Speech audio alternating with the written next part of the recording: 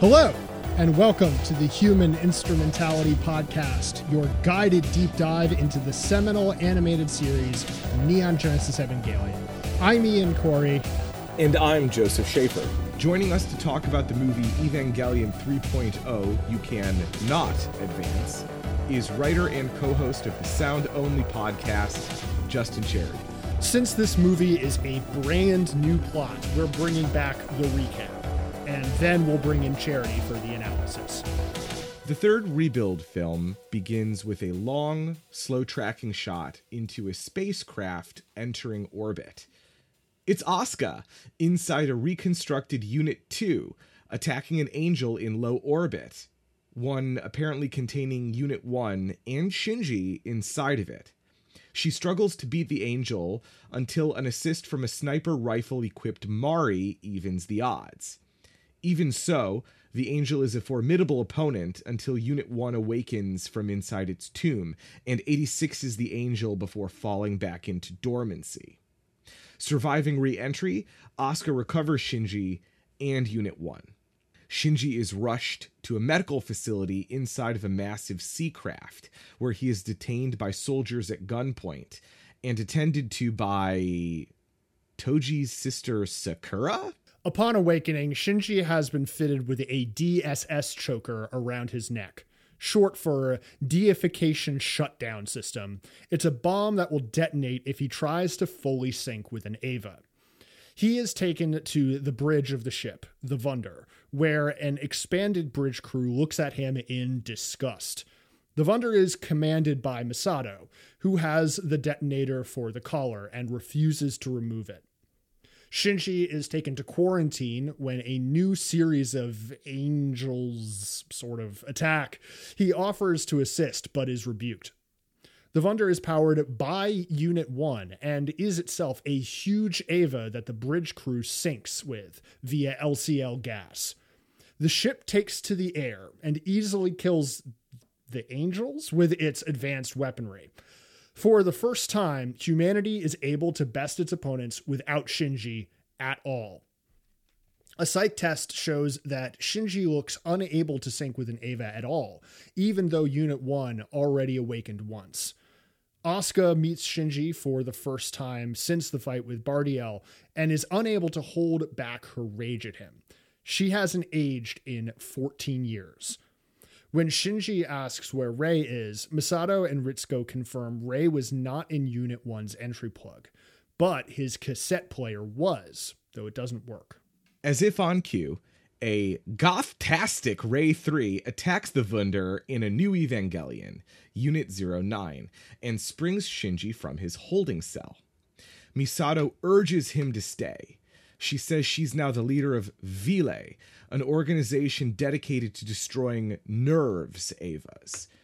Shinji ignores her and leaves with Rei, but on the way out, Sakura warns him to never, ever enter an Eva again. Misato nearly detonates his DSS choker, but it turns out she doesn't have the nerve, and Rei escapes with Shinji, even after Mari blows her unit's head off. Rei takes Shinji to Nerve HQ, where he finally meets Kaoru, playing a piano, and also his father, who now has Keel's Zele visor? Gendo presents him with Unit 13, a unit that requires 2 pilots that he should command in tandem with Kaoru. Later, Shinji finds Rei to thank her for keeping the cassette player. Rei now lives in a tent inside ruined HQ containing a cleaned-up version of her trap house. Shinji discovers that this Rei has no memories of the previous events since she's a clone, and he decides to bring her books to read since she can't go to school. Elsewhere, Gendo tries to contact Zele, but they've been silent since the near-third impact. Kaoru begins jamming with Shinji on the piano to get to know him, and to get him reused to syncing with another person. Shinji and Kaoru grow close quickly. The new friends hang out under the stars after practicing, ruminating on the unchanging nature of the universe. Kaoru remarks how Shinji prefers the intractable nature of the cosmos to the fluidity of life on Earth. Somehow, Shinji gets Toji's old shirt from a laundry dispenser, prompting him to tell Kaoru that he misses his friends and is worried about what's become of the Earth.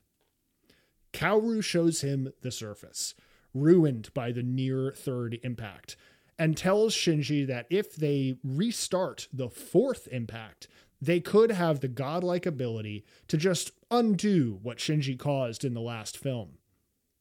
Fuyutsuki plays Shoji with a now depressed Shinji and explains how his mother was forcibly inserted into Unit 1 in the past, that Rei is her clone, and that Rei has now been assimilated into Unit 1. In this scene, he explains Gendo's plot to right the past's wrongs and retrieve Yui, which will cost him many sacrifices, including his own soul. Shinji tries to connect desperately with Rei 3, who hasn't read any of the books he's given her, and Rei confirms that she is not the Rei from Shinji's past. At that time, Gendo retrieves Unit 13, now complete from its incubator, but Shinji refuses to pilot it in his prerequisite won't get in the robot moment. Kaoru begs Shinji to trust him and, as a token of faith, takes the DSS choker from him. Together, they activate Unit 13, alerting Misato and triggering the climax, where they descend into Terminal Dogma to retrieve the spears of Longinus and Cassius, with Rei as their backup. In Terminal Dogma, they find Lilith's corpse and the remains of Kaoru's old unit, 06, partially fused to it. At the bottom, Kaoru begins to feel uneasy, sensing that something has changed since he was there last. He doesn't have time to explain, though. Asuka and Mari attack. Asuka nearly has Shinji and Kaoru beat when she runs out of batteries and needs Mari to toss her a spare, giving Shinji time to climb Lilith.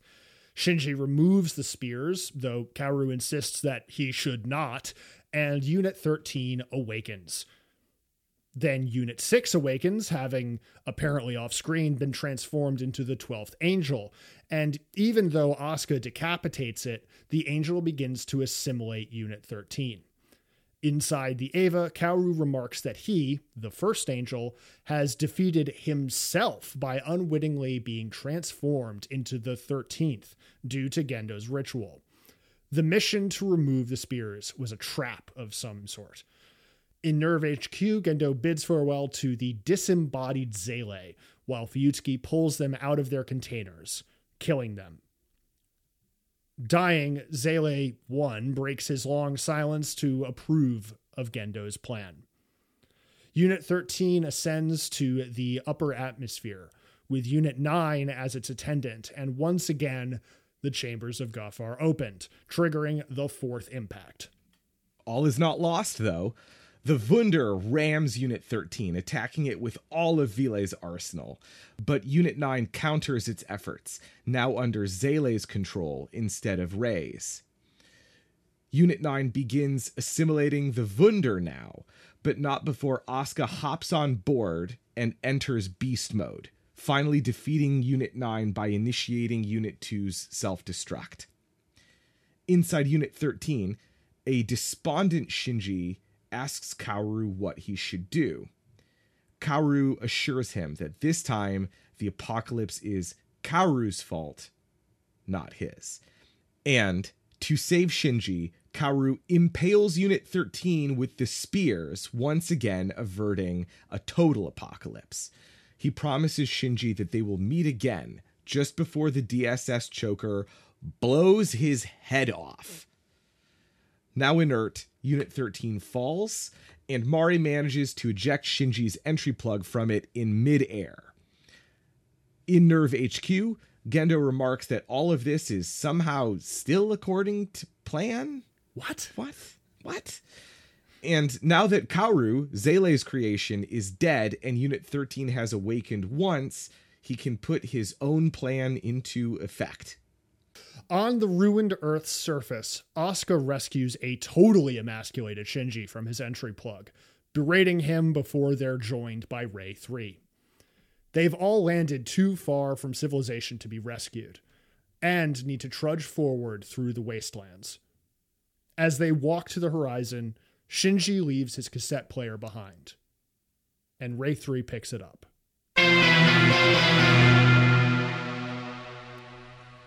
Okay. Three-way sync. I love it. Even this movie doesn't go quite that over the top. Right. Three-way. Settles at 2. Wait, is that in Thrice Upon a Time? Because now I haven't seen Thrice yet. So like now I'm thinking that's actually a realistic thing that could happen.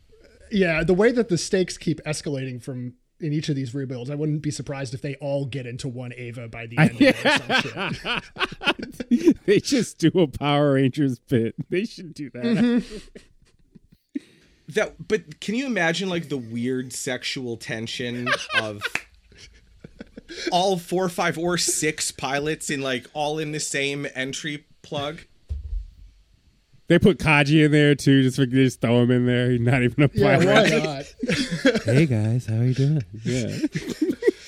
Especially like creepy rebuild Kaji. Yeah. He's such a fucking weirdo in the second movie.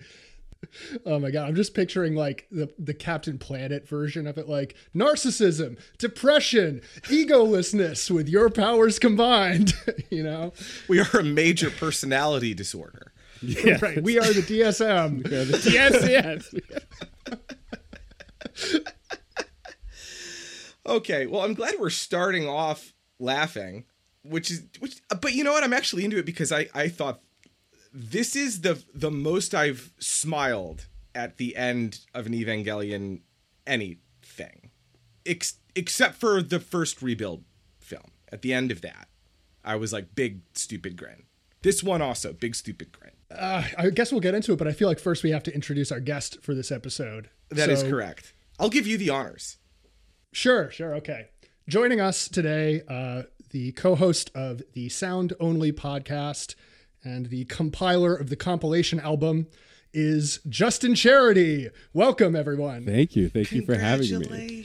You shouted out not only the podcast but also the compilation album, my poorly tended to newsletter that is nonetheless my pride and joy. Thank you.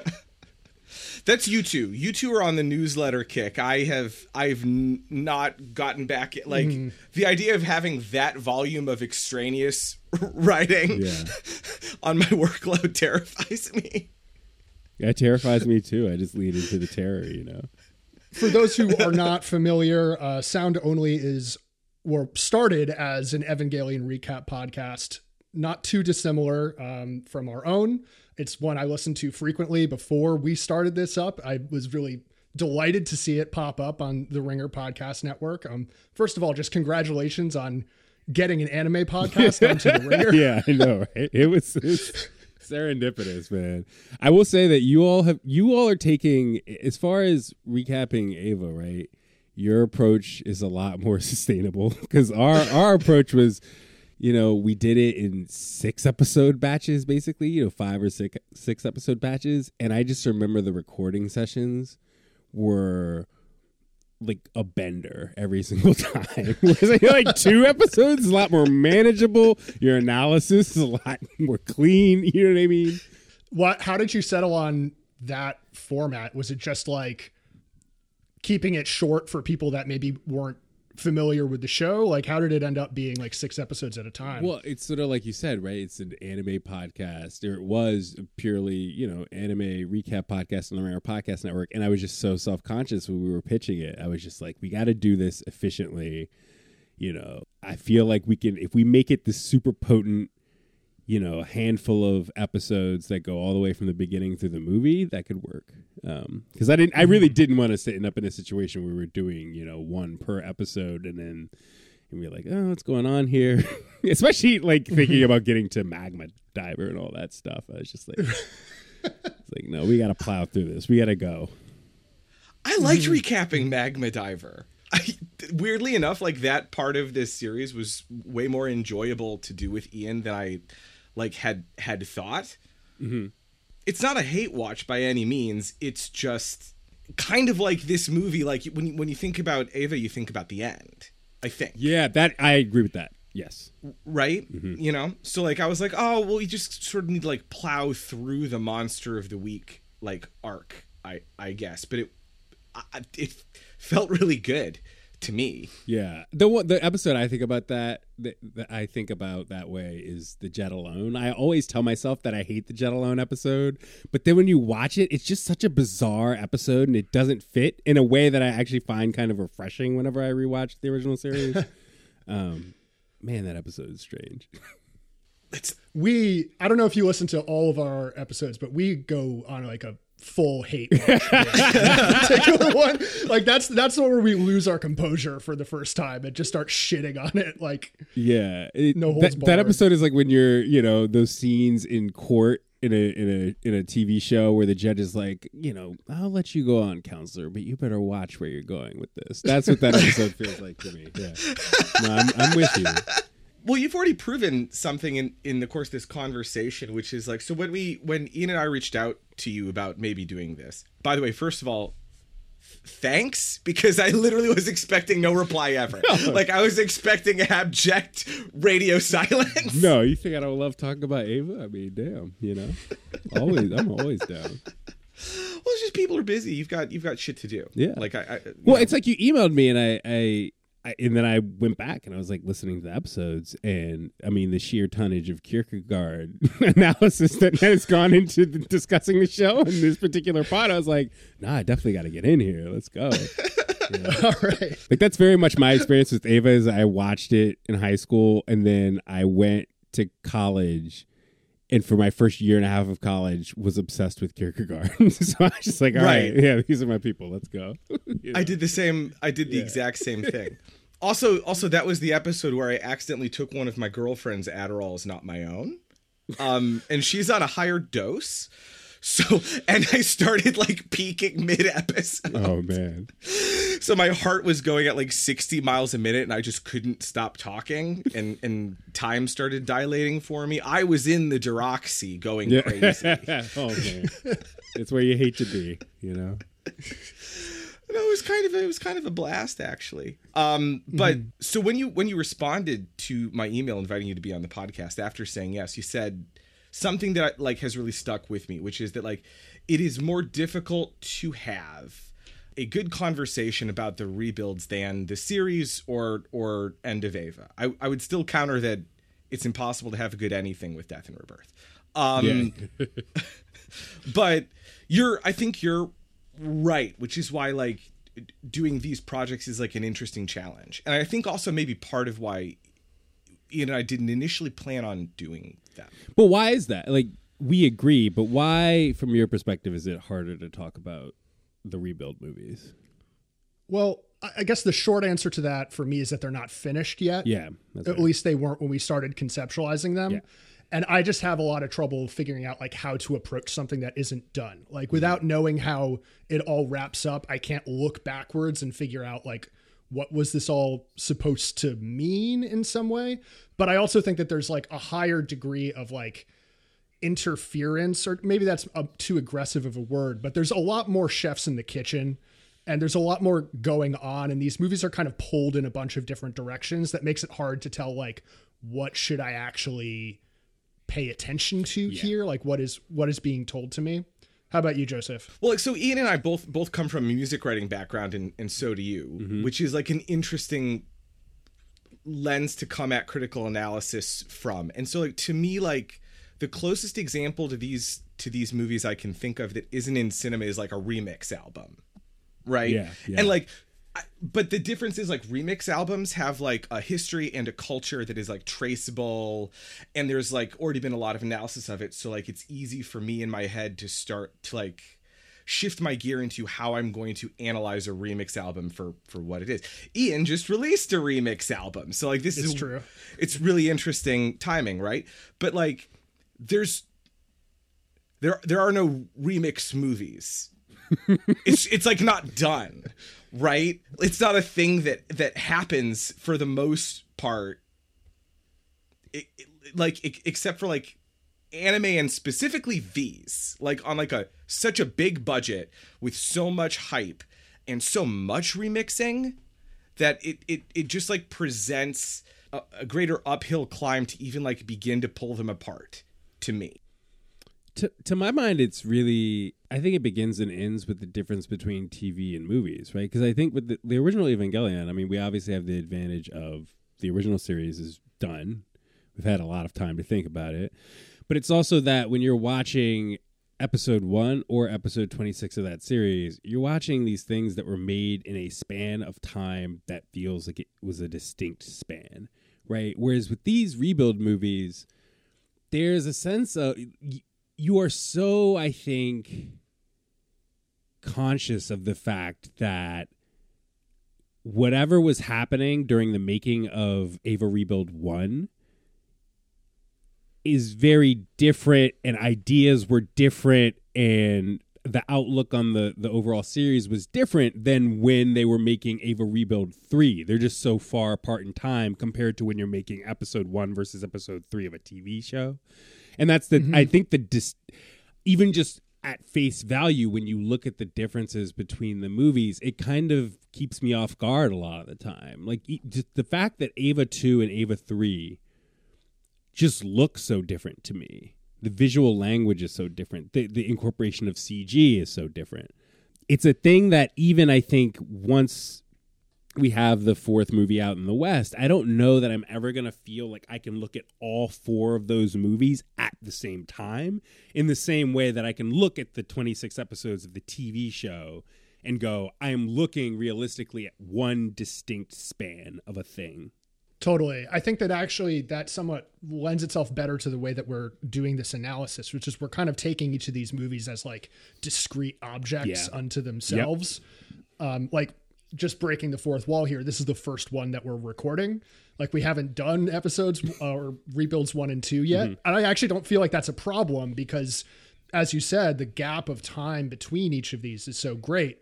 In some ways, I actually feel like there's that sort of meta narrative that we talk a lot about with the series of it like going off the rails as it went on and it not going to plan. And I feel like that was part of the pitch for these movies was that, well, this time we're going to do it all correctly. It's all going to be under control.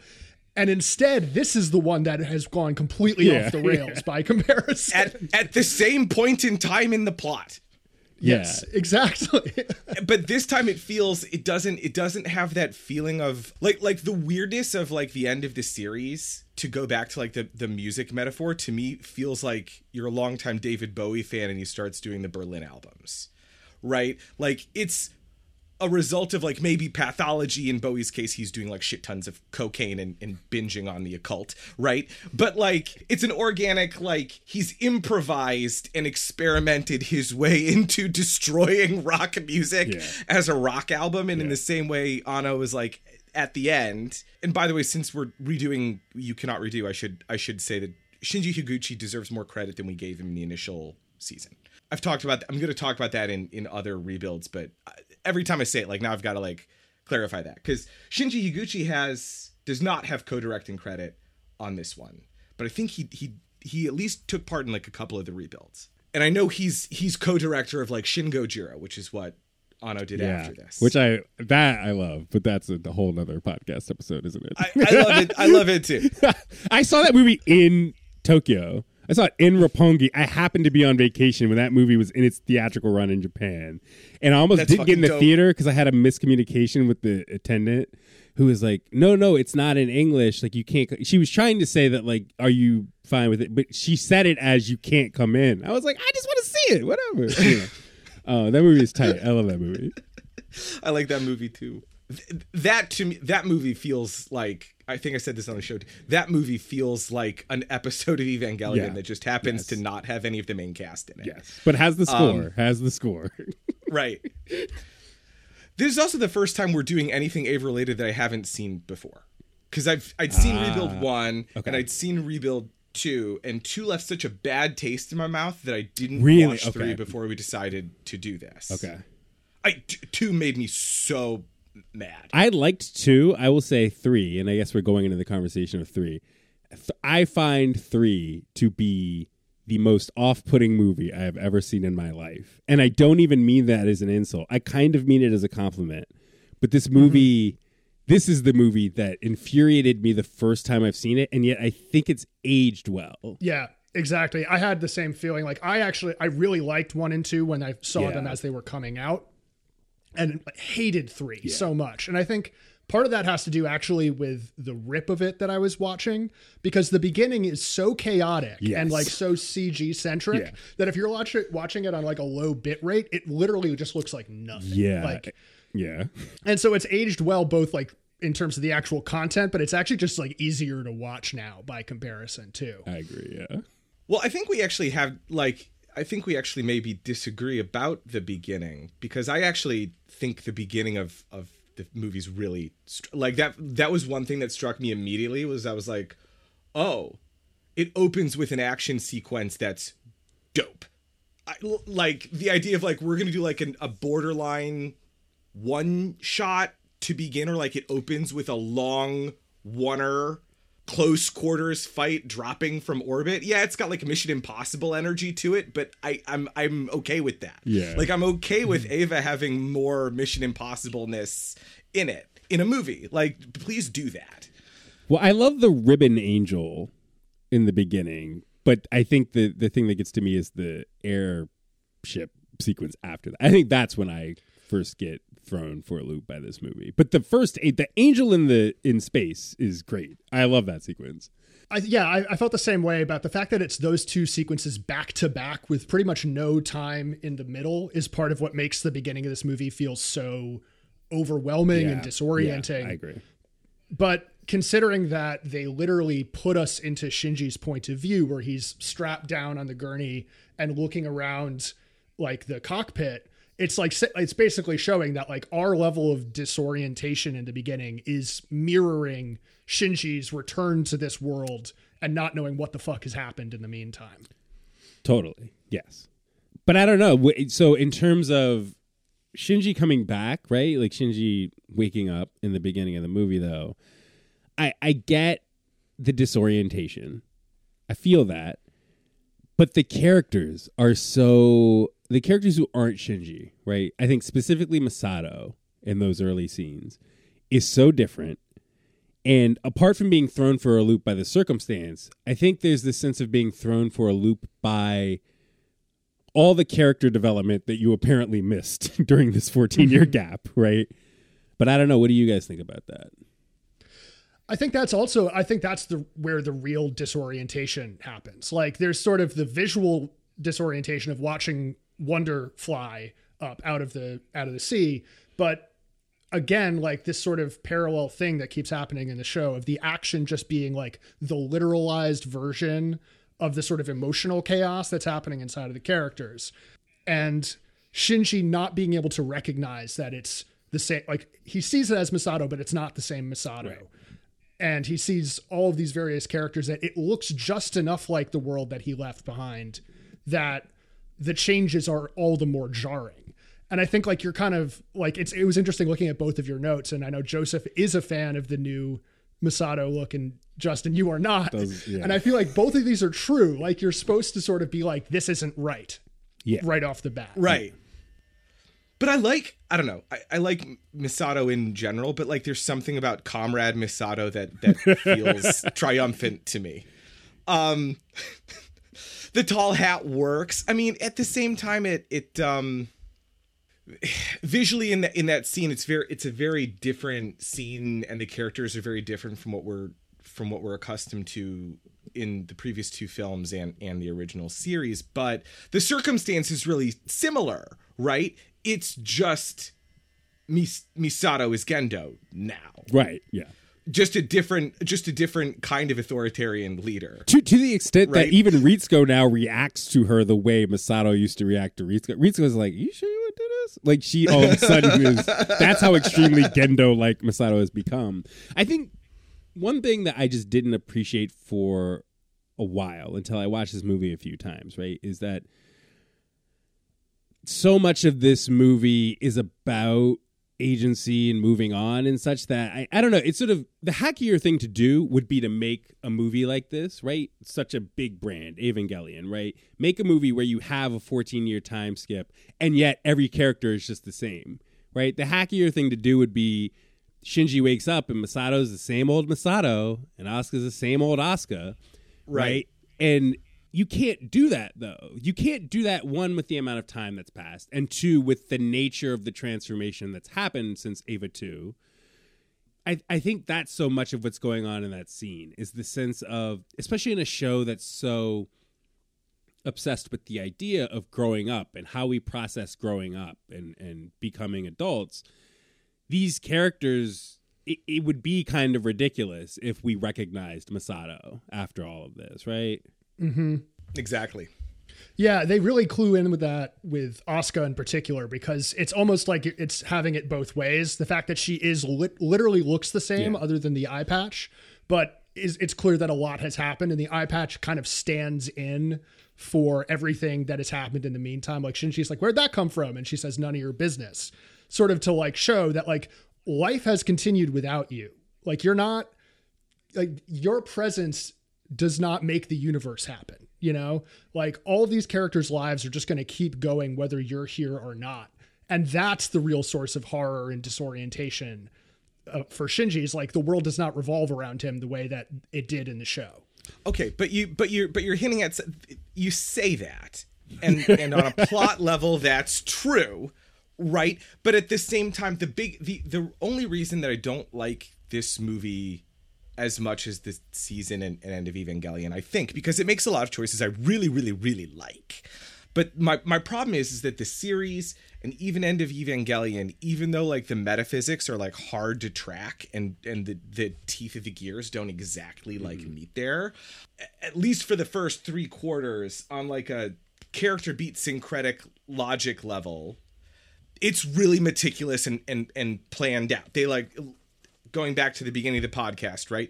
In the second episode, you see the cranes putting the guns in the fucking holsters that Shinji's going to pull out in the fight of the next episode. They're setting it up, right? Mm-hmm. In this movie, that doesn't exactly like really happen, because Shinji's like, where's your eye patch come? And she says, none of your business. Where anyone who just saw the last movie, like I did the night before, is like, bro, you were in Unit 1 when it, like, bit into her and they threw her in the, like, molten hospital coffin forever. Like, do you remember this shit? No shit, she just lost an eyeball. That's the fucking crazy part. Like, why doesn't she have an Imperator Furiosa hand?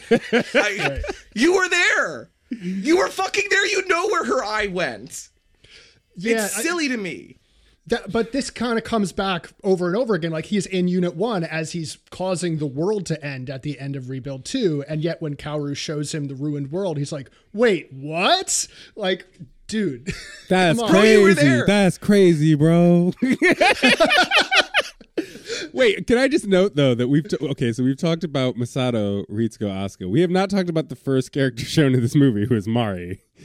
Right. And I'm curious what you two think of. We can speak in general, but obviously we're speaking about this movie in particular. But Mari, go. Why are you telling us to go? You're the guest. Okay, can I just? I wrote in my notes. I really believe Mari is the Qui-Gon Jinn of these movies, in the sense Correct. that, you know, Eva 2 sets up the idea that this is going to start to go left, right? And one of the more conspicuous things in Eva 2 is that Toji's arc doesn't happen. And the way they sort of redo the whole Shinji having to beat one of the Evas is it's Asuka, right, who's in that Eva. And then Mari is the one who in the subsequent fight with the ribbon angel, the you guys' favorite angel with the ribbon arms.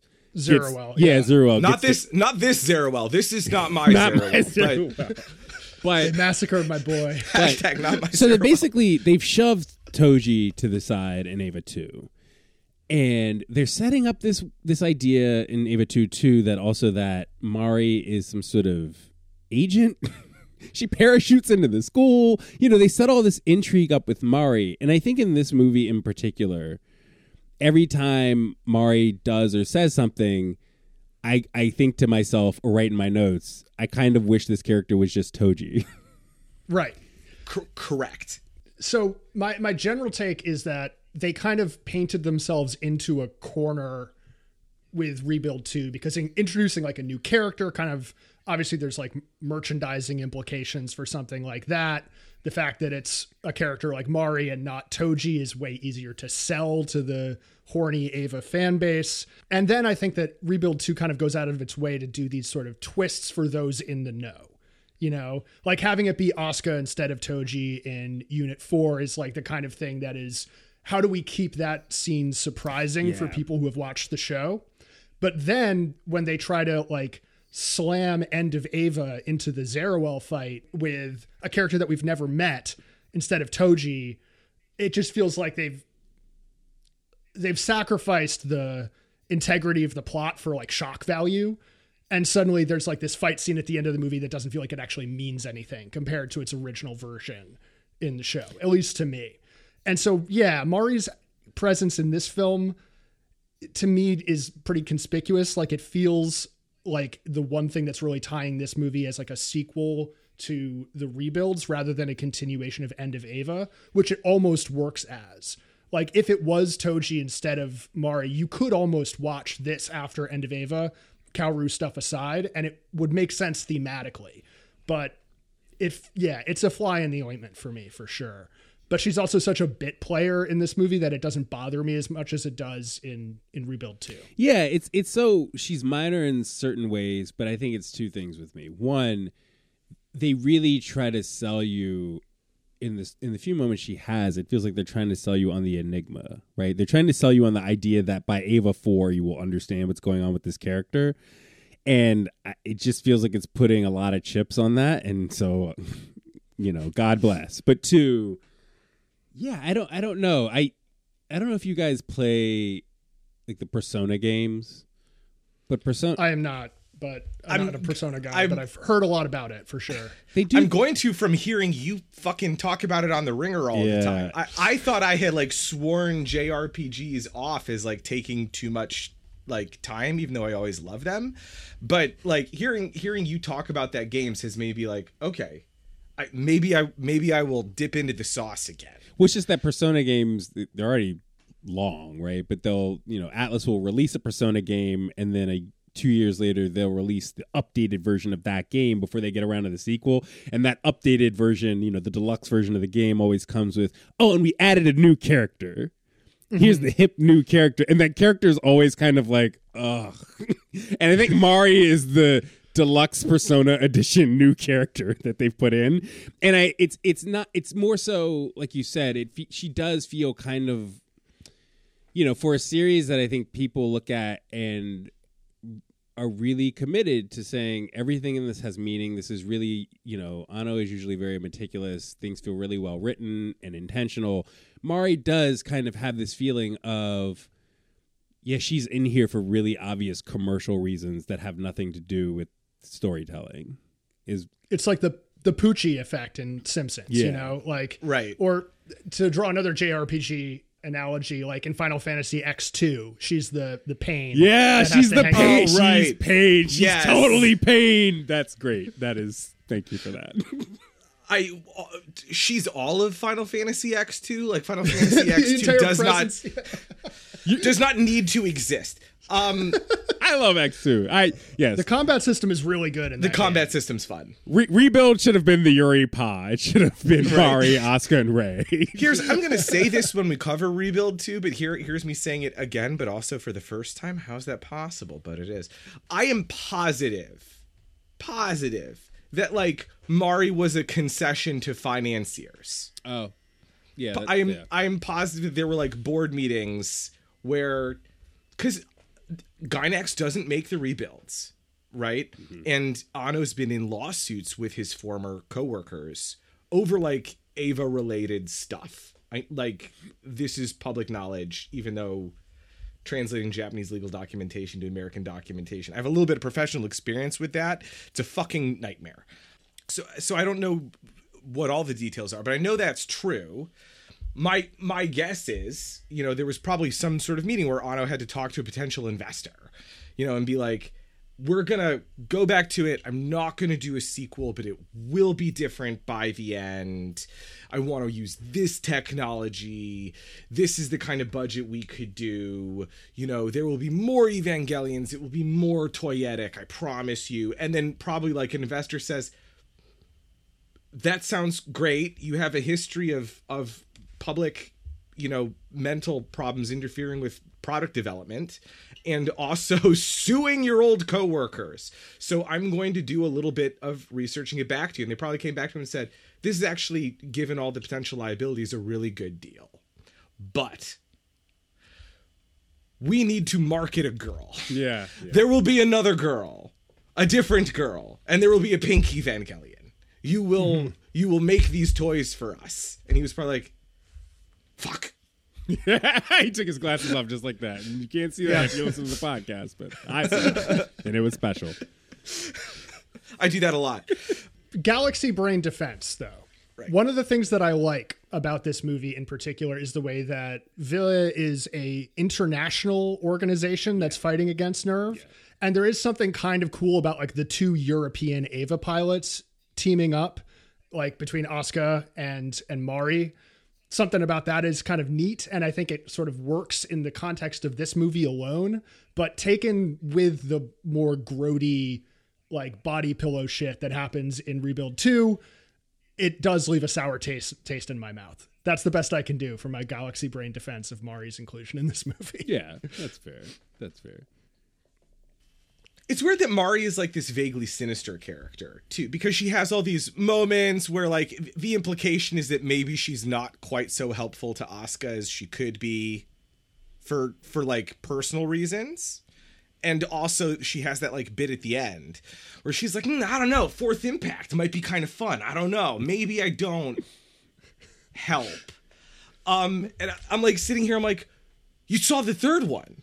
It's just the same thing with Kaoru doing it, right? Like, they always look the same. Chamber of Guff, Angel Wings, Burning Crosses. We've all seen this shit, right? Like, what do you expect to be different? You were there in the last movie. She does kind of work as a fan insert in that way. Like, if you take even some of her dialogue in Rebuild 2 and in this one, it's sort of like the fan fiction character being like, I actually kind of like Ava and I kind of want to see more Ava. And so if I can just sort of tag along and shoot a few bullets at Rey every once in a while just to keep the plot going, like that's fine by me. Right. Mari also gets like one of the better lines of the movie where she's talking to Asuka after Asuka first meets Shinji again. And is like, yeah, you kind of wanted to go see him because he's cute, didn't you? That is a good moment. Yeah, for the fact that she's not that well developed, I do think that there are little moments. It's the smallest moments with Mari that I think carry the most weight. And it's the more deliberate stuff with her that feels the most cynical. So kind of continuing on that, you made a really good point in your notes, Justin, about Shinji's character design being sort of noticeably different in these movies to look more like Gendo. Yeah, it feels like an overall thing, right? Where again, this is because these things are movies and there's time passing and it feels like the animation techniques are a little bit different between the movies. But I just noticed that when Shinji, in the scene when he's in the cockpit with Masato and everyone's glaring at him, it's his character design. I think they're also just communicating that he's kind of not, he's got sleep face, right? But just the contours of his eyes and his bone structure around his cheeks, I look at that and I think back to the Fuyutsuki flashback episode in the original series of what Gendo looks like when Fuyutsuki fishes him out of jail, right? It's everything in his face is so Gendo. And then you're watching the parts of the movie where there's Gendo, but you can't really see, you don't get that glimpse of Gendo's face because he's wearing those stupid glasses. All these characters in this movie with their stupid future glasses. But yeah, there's so much Gendo in Shinji's face when he wakes up, and I thought that was notable. Yeah, that's one of the big themes I think of End of Ava, that that episode of ours hasn't come out yet by the time of this recording, but one of the big themes is Shinji becoming Gendo, like Shinji actualizing Gendo's dreams and feeling the same degree of like self-hatred and drive towards self-destruction that Gendo does. And so there's this kind of like cyclical repetition between the two of them. Yeah. Going back to Gendo's new glasses, they're actually like, they look like Keel's visor. They are. Yeah, they're Keel's visor.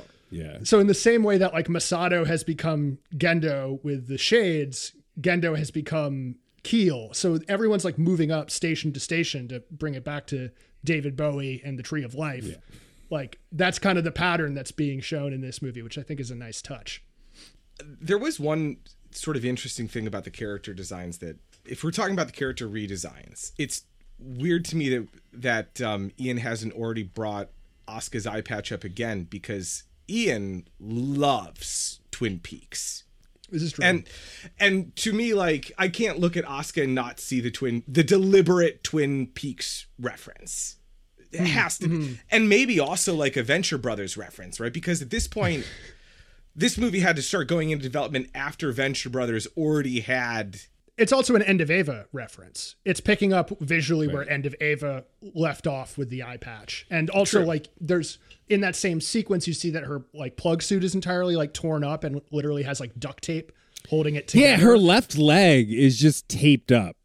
You know, it's like a combination of, is this athletic tape or is her leg being held is she sort of like, did she suffer a Mortal Kombat fatality and this is just all they can do for her?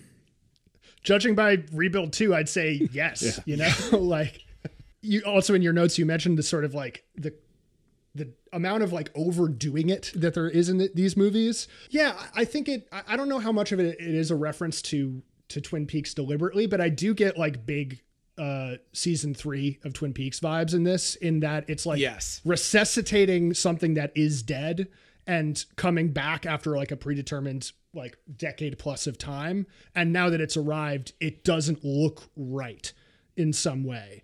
And that is something that the reason that I like this movie more than the other two Rebuild movies is that it leans into that. Like it justifies that sense of unease and the sense of literally going back and trying to do something again, even if it's maybe not that great of an idea to do it.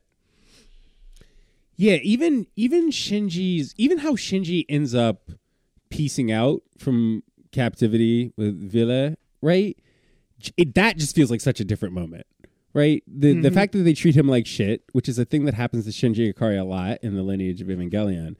But in that moment, it's just like, well, fuck y'all then, I'm out, but bye.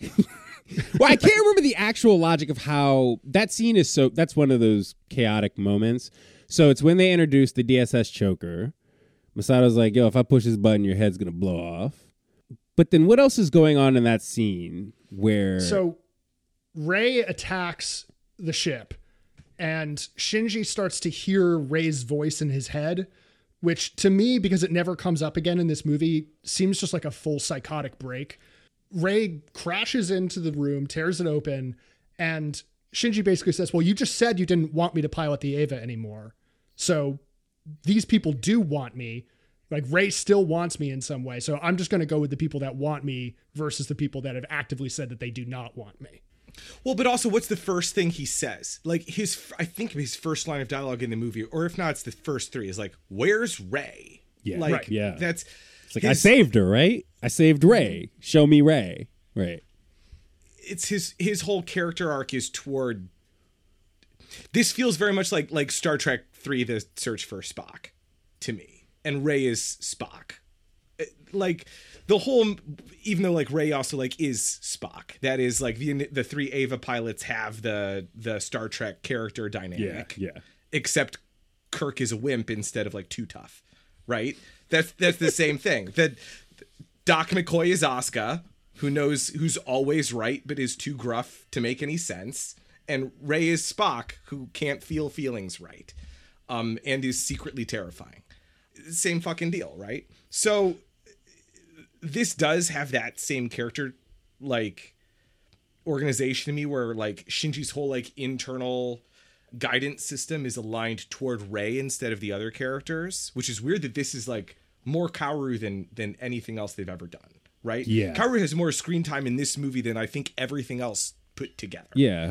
But before I get to him, the one of the reasons that this is disorienting, and I'm only now realizing this as we're talking about it, is every other Evangelion time they've told the story, it's in a centralized location with quick cutaways to other locations, right?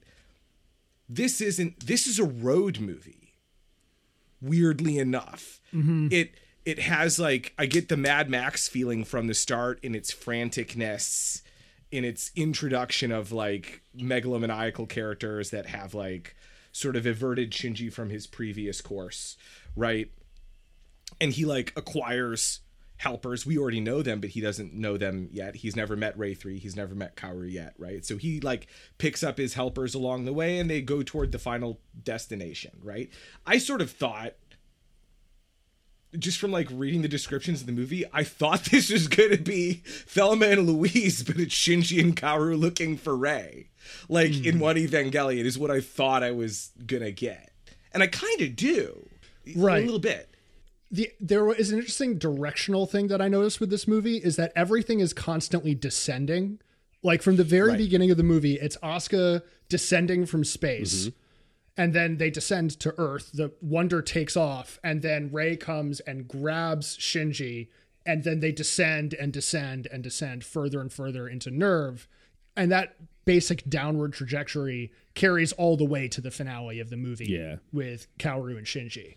Right. And there's this great, like, it's kind of like a blink and you miss it shot of as Rey's leading Shinji through the ruins of NERV, and there's this crane that's like smashed up against a wall and it just says danger, and they like walk under it. And to me that was like, so, you know, abandon all hope, you know, ye who enter here kind of thing. Like I think that they're very deliberately setting up that sort of directional movement from the world of the sky that Misato and Ville inhabit to the underworld that Gendo inhabits, you know? You saying it's Dante's Inferno now? Into it.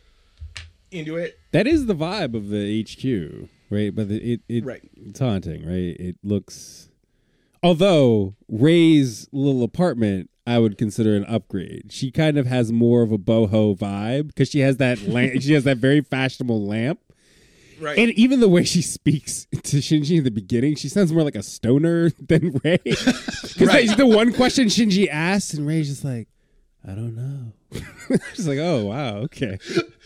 There's a funny way that like her eyes are animated too in that scene where one of them looks like distinctly smaller than the other. I took a screen cap of it and I'll probably post it along with the episode. I just find it hilarious because she just has this weird like fish-eyed look at him. You'll also know one thing I really liked in that scene is Shinji's like, oh, put on some clothes. I don't want to come in here. And all she does is put on the plug suit. Yeah. She doesn't have any other clothes. Right. And that's how she explains it too. She's just like, I'm just sitting here. I'm sitting around waiting for orders. That's all I got. So of course she puts on the plug suit, right? Like, well, she's dominatrix Rey now, right? And so she's got Lower East Side dominatrix apartment, right? It's in a huge building, but it's a little studio apartment that's meticulously clean, and all the storage apparently is used for her work outfits. And she's wearing she's wearing black now, right? Right. This movie does a few interesting things of like returning to the parts of the show that Rebuild 2 kind of skipped past to get to End of Eva, because we get the entire like Rey 3 arc here. Rey 2 in Rebuild 2 is socialized to a much greater degree than Rey ever was in the show. And I think that's all a setup to when we meet Rey 3 in this movie, the really disconcerting quality of the fact that it's a brand new Rey. We're kind of at like the starting point all over again with rebuilding her humanity.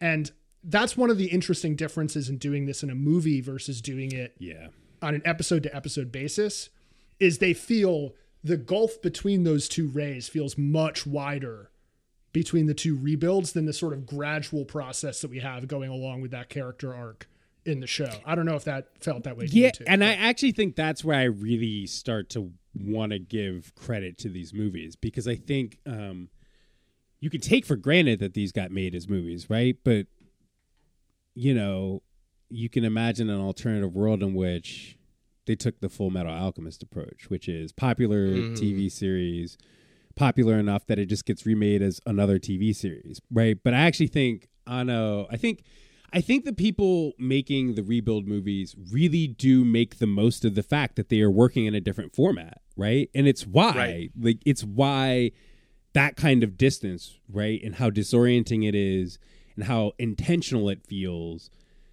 that matters to me. And it again, it's sort of, that's them saying, what can we do now that we're making movies, right? What can we do that we couldn't really do when we were making a week-to-week TV series? But yeah, I think just I remember thinking that Rey, I just sort of put her in the category as Masato and Asuka, right? Where I was just like, this is too different the first time I watched this movie. Mm-hmm. But I hadn't really thought about the movie that much at the time compared to now, where I'm like, okay, yeah, this feels like, I don't know, it feels deliberate and it feels smart. Are there any other things about like the moviness of this movie that jump out to you as like particularly noteworthy? I think it's mostly in the setup, in the disorientation in the beginning. I'm not sure that by the time we've gotten to the old Nerve HQ and the grand piano by the tree, I don't know, maybe as we talk about it more, the movie, the sort of more cinematic specific elements will jump out to me. Yeah, I'm glad you mentioned the piano sequence, because that's actually where it starts to feel the most like old Ava to me. Mm-hmm. You know, Yes. like Yes. especially in the animation style, like they've got the sort of sketches of the horses running and the sheet music flying by and whatnot. And that's a more like abstract artsy touch that makes it feel very different than the sort of CG overload that the rebuilds generally lean into. Yeah. So we should definitely talk about Kaoru's place in this movie, because it's kind of the selling point in a lot of ways. Joseph, you mentioned something interesting to me about how you thought on first impression that this is actually a desexualization initially of their relationship. Do you want to talk about that? Right. I mean, so full disclosure, maybe Justin doesn't have like the same reaction to this that I do, but I don't know. Like, this is my favorite part of the movie and of all the rebuilds so far, period, is because in this series, I love the episode with Kaoru, but their relationship seems like very rushed. It's very fucking fast. It's at warp speed. And here, even though there's more time, and so maybe that's what off-put me, is like I'm just used to Kaoru like knowing Shinji for 8 hours and being like, I love you. He never says I love you this time, but like there is, at first he seemed, and that off-put me, right? Because it doesn't seem at first like they have so much of a romantic relationship at the start, even though the piano scenes are very like seductive, right? But they're jam sessions. Like there is like that thing between musicians sometimes that has this weird interzoneness to it, right? So at the start I was like, I like getting more Kaoru. I like their relationship having more of a gradual arc. I like this piano thing. But I don't want them to queer erase Kaoru. That's how I am at the start. And then Kaoru takes the choker from him, and I was like, this is the most twisted moment in the fucking rebuilds for me also. I was waiting for the twist in the plot that would actually like throw me for a loop. And what twists me is Kaoru takes the choker from Shinji and puts it on. I was like, oh my God, Shinji's the top. I never saw that. We love to interpret Evangelion, don't we? This is the kink Ava. This is the weird That is one. like the most tender moment. It's specifically the motion that Kaoru makes when he slips his hand around Shinji's neck is the most tender moment in the movie. Mm-hmm. Maybe it's just the translation, but the line that he says after he takes it off is like, I was bound to take it from you eventually. Yeah. That is what he said. It was about, yes. Can we talk for a minute about how like part of what makes Kaoru like off-putting but also charming in this movie is how obviously he is like a stand-in for Anno breaking the fourth wall. To me, like it seems like so many of his lines of dialogue just seem to be, it's Kaoru talking to Shinji, but it's Anno talking to the audience about the movie. Let me just, I think I've got a quote here. Right. It's all the stuff about how to get good at playing piano and how to like practice and fail. Yeah, don't be afraid to fail, right? He specifically is like, you can't be so nervous about not sounding good. You just have to do it. Right. he says, don't worry about playing well. Just create sounds that feel good to you and then keep practicing. Just repeat the same thing over and over until you're happy with the way it makes you feel. And I'm like, stop telling me to like Rebuild 2. Shut up. Like, that was my problem. But it's cool that you're talking to me. Like, I'm happy for that. I feel like I have a very different take on Kaoru in these movies. We could make this whole episode just about Kaoru because he really is sort of the heart and soul of this movie, right? But I think two characters in Rebuild 3 weirdly get saddled with having to fill in the gaps of Ryohei Kaji. I think on one level it's Mari. The more superficial elements, all of the weird double, triple cross stuff, all of the cheekiness that Mari does is kind of Kaji-like, but the stuff that's more, the more sentimental moments, right? Like when Kaji sleeps over with Shinji, or Kaji's speech in the watermelon patch to Shinji. Right. All of that stuff, the stuff that Kaoru says to Shinji in this movie feels more like Kaji, like OG Kaji, than it feels like the OG Kaoru to me. And it's because, like, when he's explaining the piano, for instance, right, there's a scene right after that where it starts getting dark. And Shinji's like, well, why don't we just stay out and look at the stars? And Kaoru's kind of befuddled. He's like, why do you like looking at the stars? And Shinji explains. And Kaoru kind of negs him, right? He kind of says, oh, I see. So you're afraid of change. So you like looking at the vast, unchanging nature of space from your... I see. That sounds kind of dumb, but whatever. He says something that's a little condescending, and then I think he spends the rest of the movie,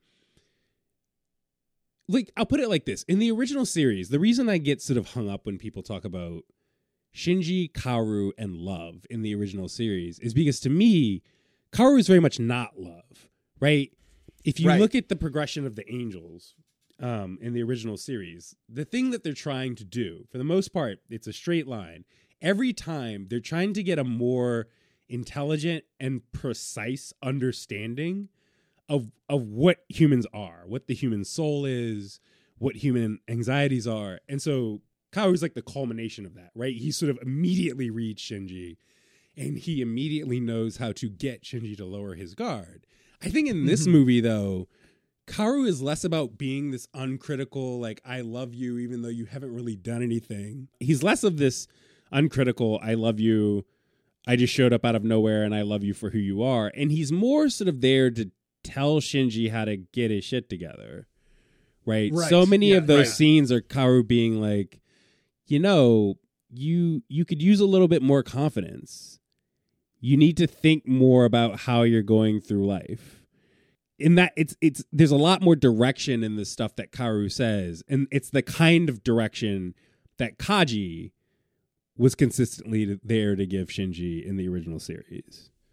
Totally. Yeah, there's a really telling line, like when Kaoru takes Shinji down another descent to like look at the ruined world, and he says, this is the truth that you were looking for. You cannot escape your past. Right. And that to me is like the defining line of the movie. It's kind of like the reference to the title is like, you cannot. Right. I think he says redo. I think it's the roll credits line, right? I think he says redo, right. Huge guitar solo, fade to black. Yeah. Halfway me to the moon. Right. But I'm with you with all of that. But I just want to complicate that in one way, because the most Kaji scene in the movie is Shinji playing shogi with Fuyutsuki. Yeah. And that's also like a scene I really like, because I don't know, in that moment I was like, I kind of wish I got more of Fuyutsuki with the kids in this series. I think in general of every single stage, like especially in End of Eva though, right? With Fuyutsuki, all of this, the fact that Gendo just leaves, right? In the beginning, he's like, I have stuff to do. So Fuyutsuki's in charge. Like that whole series where End of Eva is about Fuyutsuki, Ibuki, all of the people in the command center. I was like, this is the show I want to watch. Give me this spinoff series about Fuyutsuki and the lieutenants. Right. Yeah. Right, like that whole incredibly charming sequence in the show of the the Spider Angel, like before the blackout strikes, of them just around in Tokyo, and him being like the disgruntled boss on the subway. It's like, yes, I love that stuff. I love it. Yeah. And now he's super old in this movie. Fuyutsuki's the oldest character in this movie, obviously. Yeah, but somehow no one has aged. They've just gotten haircuts, right? Yeah. Like it still off puts me that they need to like put that line in where Asuka says, "Oh, I'm still 14 because of plot reasons." Very hand wavy, right? Whereas like honestly, like I looked at the way her character was drawn with the lines under her eyes, and I was like, you could have just played it like this is her when she's 30. Yeah. And I would have been happy with it. Yeah. That to me makes it feel more deliberate, though. And again, I'm going to keep harping on like the metatextual stuff here of like these characters cannot age because they're stuck in this constant retelling of Evangelion. You know, like Anno is going to keep these characters constantly preserved because the story has to keep going. And like if he's going to return to these characters, they're going to be kind of frozen in amber. And that's the curse of Eva, as Asuka puts it, you know? Right. But that would make more sense to me if, to me, that the character for whom that makes sense is Shinji himself, right? And it makes sense obviously on the plot level because of the time skip, and you can rationalize that. But it's also because of the nature of Shinji's character in this movie, right? Being somebody who is really struggling to reconcile himself to the idea that you were gone and things happened and they didn't involve you, and we don't need you, right?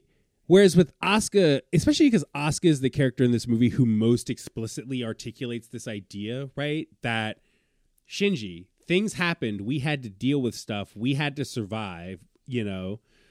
It's the fact that Asuka, Asuka still has Asuka flaws, right?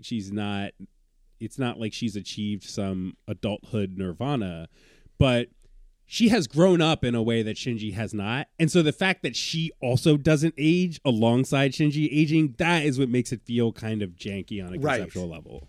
Exactly. Sure. Yeah. Exactly. One small note, because I think it's going to get lost otherwise with Asuka, is the comment about the light in the opening fight sequence. Yo, yes. Where like we get like the reverse of the Ariel fight where she's descending to fight the angel from space. Like she literally has the upper hand in some ways.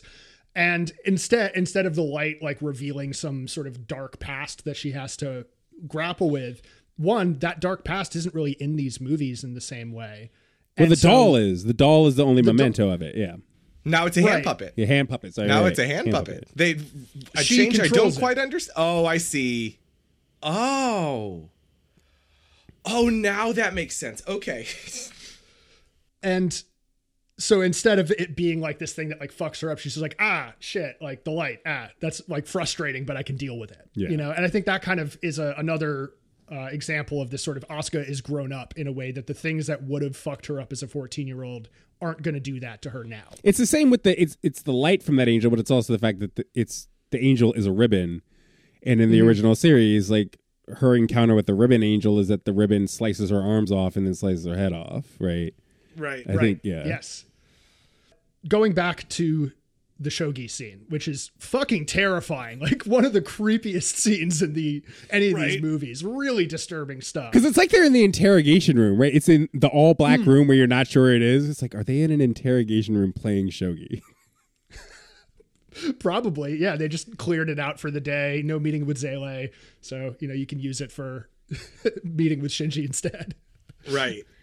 It's like, by the way, this is where your mother was forcibly inserted into an alien entity. Yeah. It's here. I just didn't turn the light on. Yeah.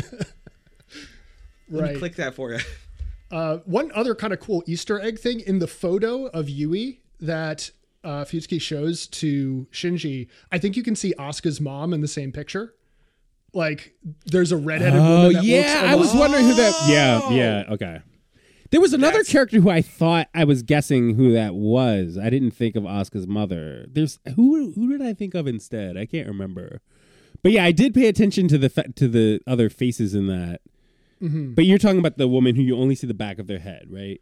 You see sort of the side of her head, long red hair, and done in the same way as Asuka in the original show. Okay.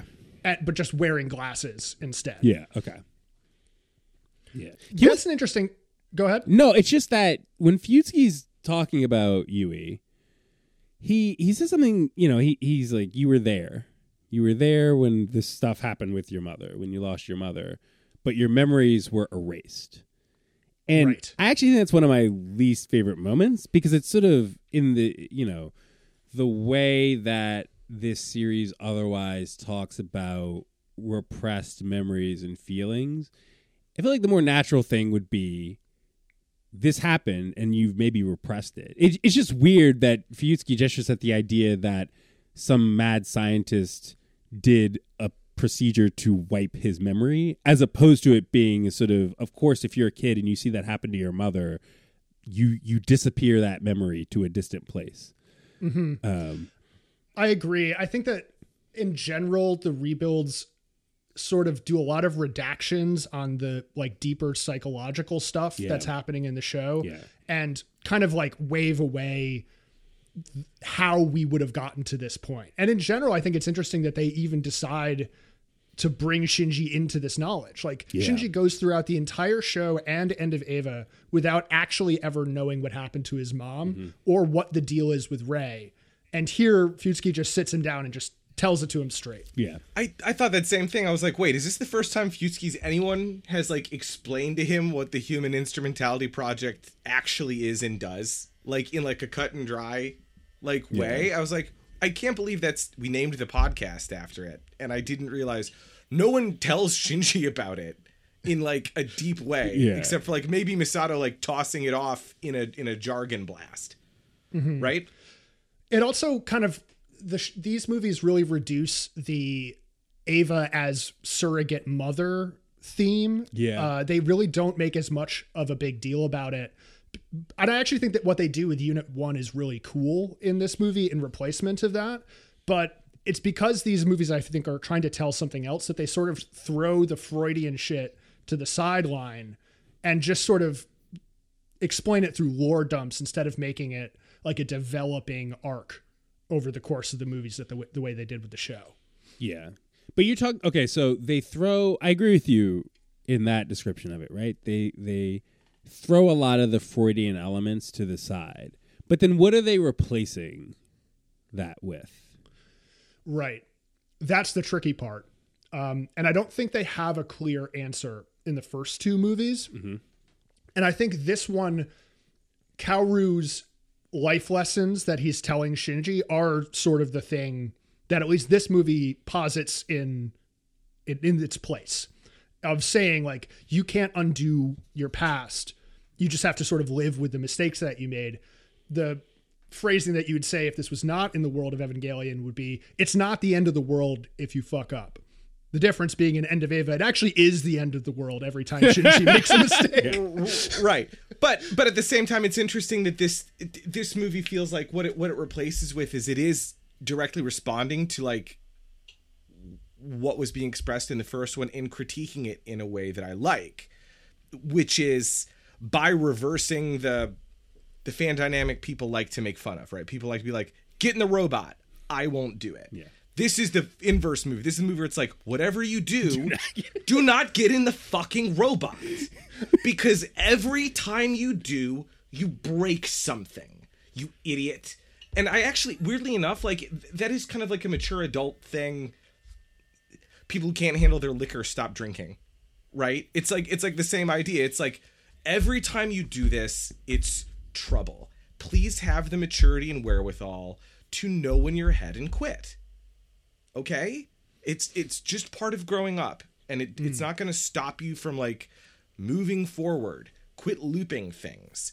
Quit rewinding your stupid fucking cassette player. Yeah. We're streaming music now. Well, to me, it's also that a lot of what Kaoru says to Shinji is a corrective to, in the beginning of the movie, right? You're dealing with Masato, Ritsuko, Asuka glaring at Shinji, and like you said, telling him, don't get in the Eva. You messed up the last time. Everything's bad now. Don't get in an Eva. And Kaoru comes along with this lesson of you have to learn from your mistakes and you have to own up to them. But also, you can't just stay in place because you made a mistake. You need to find a way to move forward. And to me, when I think about what Eva 3 is responding to in the original series, I think in the original series, it's easy to get sucked into the protracted interrogation part of it, right? Every episode, or almost every episode, set aside Magma Diver, right? But these episodes are saying, what's wrong with Shinji Ikari? And then later, what's wrong with Masato? What's wrong with Asuka? You know, how can they sit with themselves and sort of examine their faults, examine their pathologies, figure out what's going on, what are the traumas that are causing these things, you know, what's wrong with these people, right? Feels like it's the the question of the original series. And to me, the Kaoru stuff in Rebuild 3 is him saying, oh, you know, if you think the only thing to life is understanding yourself, that's not quite it, because you don't have all the time in the world. And apart from the part where you sit in the bathtub or you sit in the folding chair and you go, oh, what are my traumas? What are my memories? What are my problems? You also have to be doing the work of moving through life. You have to get out of the chair at some point. And to me, I don't know, it's, you sort of look at Asuka, right? And Asuka, I said Asuka has grown and Shinji hasn't, and that's why it's weird that Asuka hasn't aged. Asuka growing up, you know, she's not totally mature, right? She punches the glass when she sees Shinji. She still doesn't totally have it together, but she survived, right? And it's the same with Masato. In some ways, like, Masato has learned how to be more in charge, but now she's kind of Gendo-like, and Gendo's not exactly the best role model in the world, but she survived. And I think that's sort of the upshot, is like, apart from the upshot of the Kaoru stuff, right, is that apart from self-discovery, you actually have to do stuff. You have to do stuff. You have to, it's not enough to have the information of, oh, it's because my father left me and I'm seeking the approval of my father. Fine, but what are you going to do about that? To me, seems like what Kaoru's getting at. Right. It's, to me, this is, weirdly enough, like, the closest analog in, like, recent pop culture I could find is The Last Jedi. Yeah. Right? Because what I like, and I know that movie's, like, controversial for reasons, whatever. But the reason I like it is because it's like a faithful, loving recapitulation of the source material, but at the same time delivered with like a twist that says, you know, the black and white morality that we set up in the first trilogy is actually not perfect, and life has shades of gray, and your feelings with people who, like, have different, you know, motivations than you are going to be complicated, but you can work through them, and you don't need to do it with childish violence, right? Yeah. Which is exactly, to me, what pissed people off about that film, right? What I like about this rebuild is it does add in this critique that you've mentioned, right? It adds in this, like, self-understanding, self-awareness is necessary. However, move. Yeah. And it's the whole move forward. It's the whole gist, right, of Masato's speech in the end of Evangelion, right? She spends so much of the series before that trying to understand Shinji and trying to get Shinji to understand himself. But in that last scene with Masato, she says, no, you're out of time. It doesn't, at this point, things have gotten too out of control. Like, we don't have time for you to sit here and undergo another train of thought. You have to make a decision and you have to act, right? And that's what I feel about the Rebuild movies, is that they're kind of expounding on that idea of, you know, self-awareness, self-actualization is one thing, but what are you going to do about it? And you see Masato really embody that too. Like, it's like a cheesy anime moment, but, like, when Unit 13 is, like, deifying and she rams the fucking Vile shit, the Wunder into it, I actually kind of, like, it's corny, but I also kind of like it, because it kind of is, you've got to imagine them in the bridge being like, you know, the last 3 times one of these things went full power, nothing stopped it, right? What makes you think we're going to do it? And she's like, fuck it. Everything we can. Why not, right? We're all going to be turned into goop anyway. Ram it and start shooting at it. Fuck it. Do something. What? Yeah, all I have is a exactly. battering ram and guns. I might as well use them.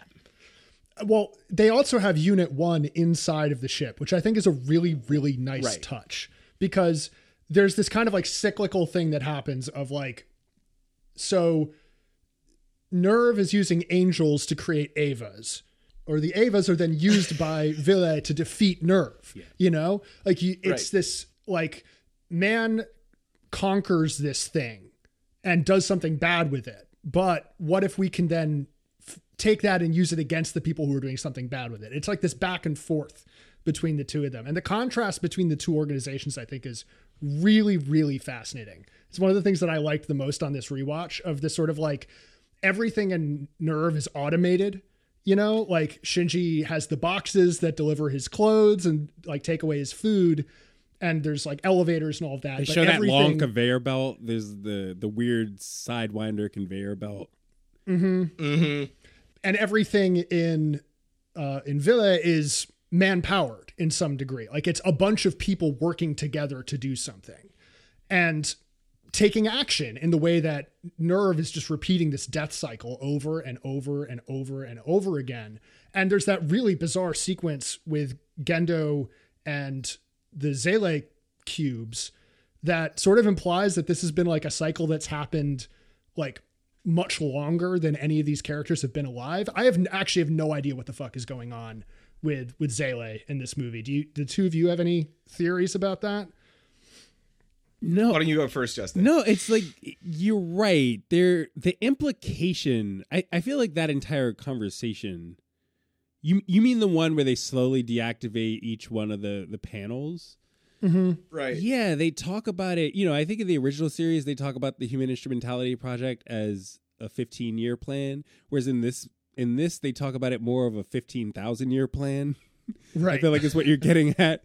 And yeah, there's, it feels even more religious. It feels like they're kind of, everything Sele says and does is based on a third-hand knowledge or sort of really sketchy source material from the Bible, right? Or like the Book of Enoch. You know, that, yeah.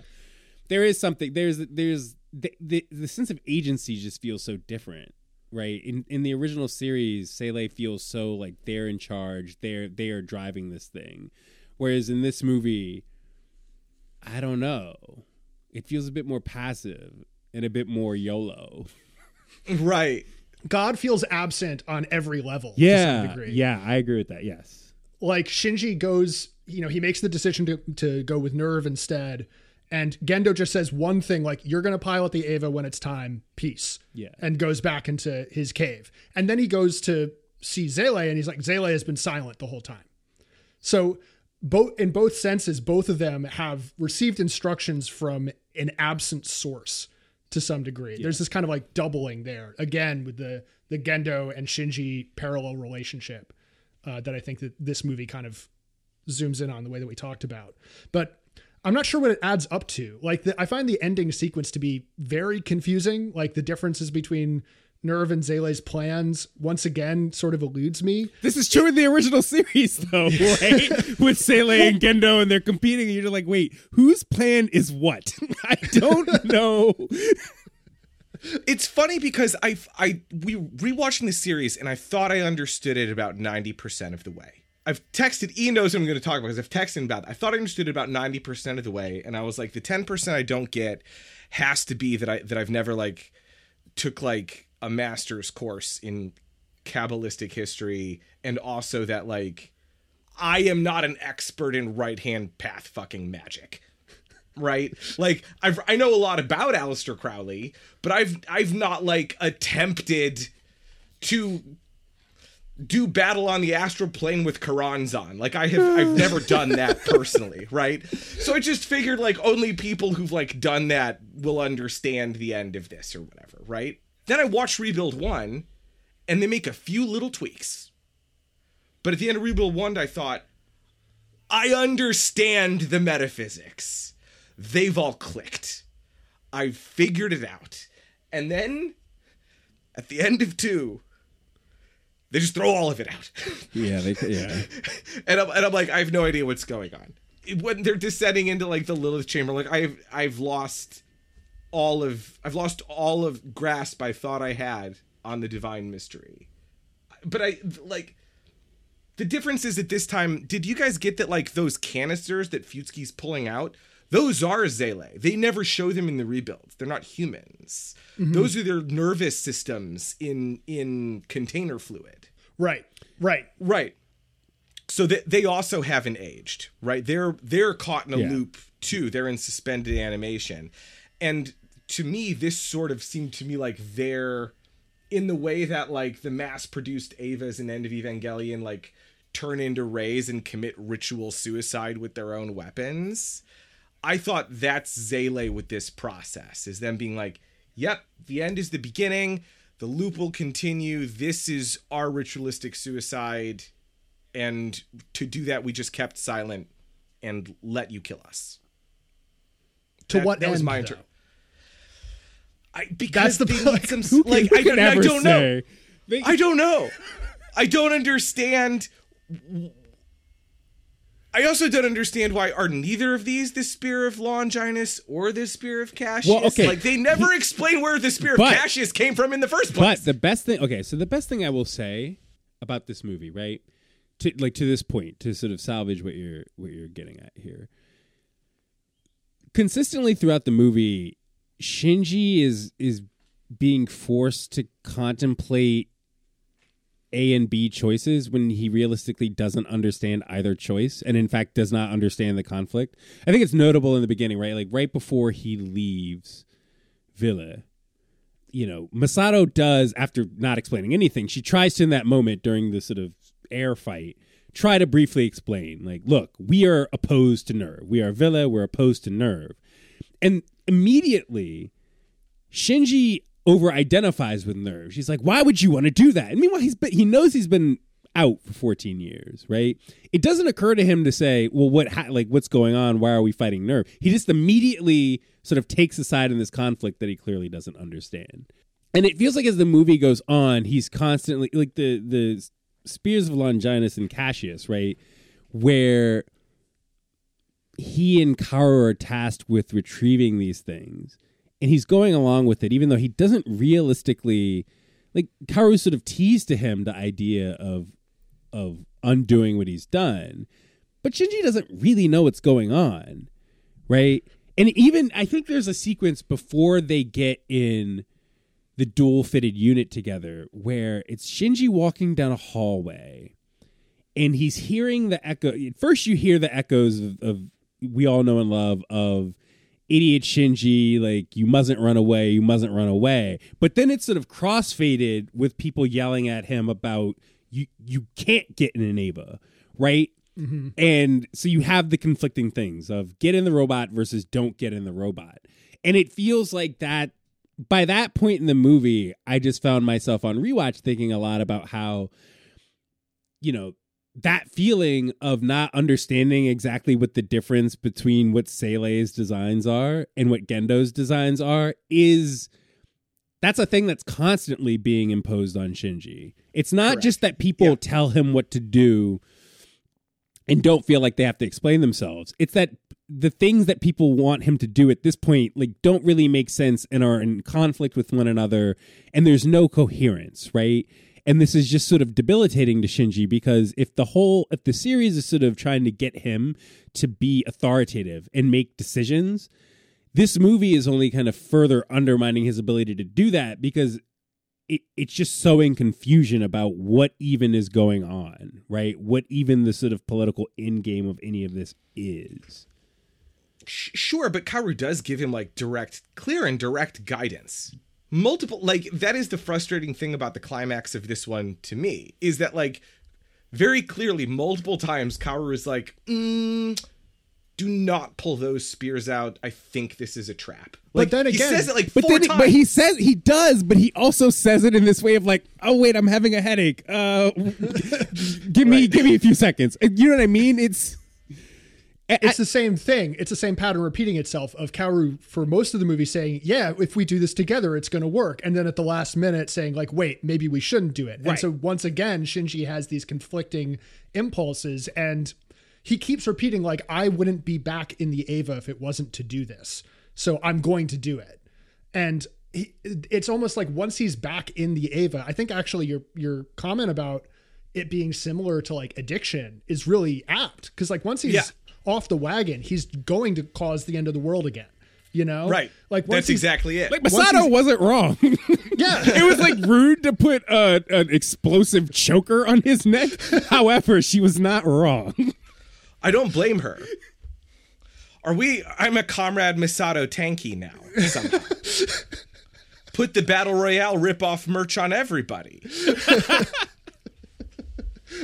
And yeah, it's like he defaults to taking action. Like once he starts going down that path, he cannot consider not doing anything again. Like he takes the maxim of like moving on and making choices without considering the repercussions yet again. So he is redoing like his own previous actions. He can't undo would be maybe a slightly more apt way of titling the movie, but it's sort of, that's kind of the fun twist, I guess. Please do not redo. We're begging. We would prefer if you not redo. Be kind, do not rewind. Leave it at the end of the tape and throw your cassette player into blood sand. Yes. Which I like. Yeah, the cassette is a really interesting, like you can tell everything starts going sideways once the cassette is fixed. Like, right. Yeah. Once Kaoru fixes the cassette, that's when he shows him the ruined world. That's where he has the horror movie reveal of wearing Toji's shirt. All of that happens because he decides to fix the thing that repeats as a loop forever, which is a nice metaphorical touch. Yeah. I didn't know that. Oh, please go on. Well, no, it's just that's the kind of thing that is lost on me, I think, back in the day when I first watched Eva 3, right? Because I think otherwise it's easy to look at the cassette player, right? In these movies and go, oh, they're constantly cutting to this cassette player because they know it's a thing people associate with Shinji Ikari from the original series, right? And every other Shinji Ikari desktop wallpaper is him like in bed with his cassette player, right? And yeah, right. I think for a long time it just took me a long time to sort of sit with it and go, what are they doing with this, right? To pay attention in this movie between the difference in how, like when they cut to Asuka's hand puppet, the doll, right, that in the original series is associated with her mother's suicide. You know, every time they cut to that doll with Asuka in this movie, it feels more like that's the only thing that she is held on to from her childhood, right? And otherwise, she's this badass, hardened, sarcastic, vulgar person, but she allows herself this one thing. Whereas the cassette tape player, right, is basically the only thing for Shinji, right? He constantly retreats into it.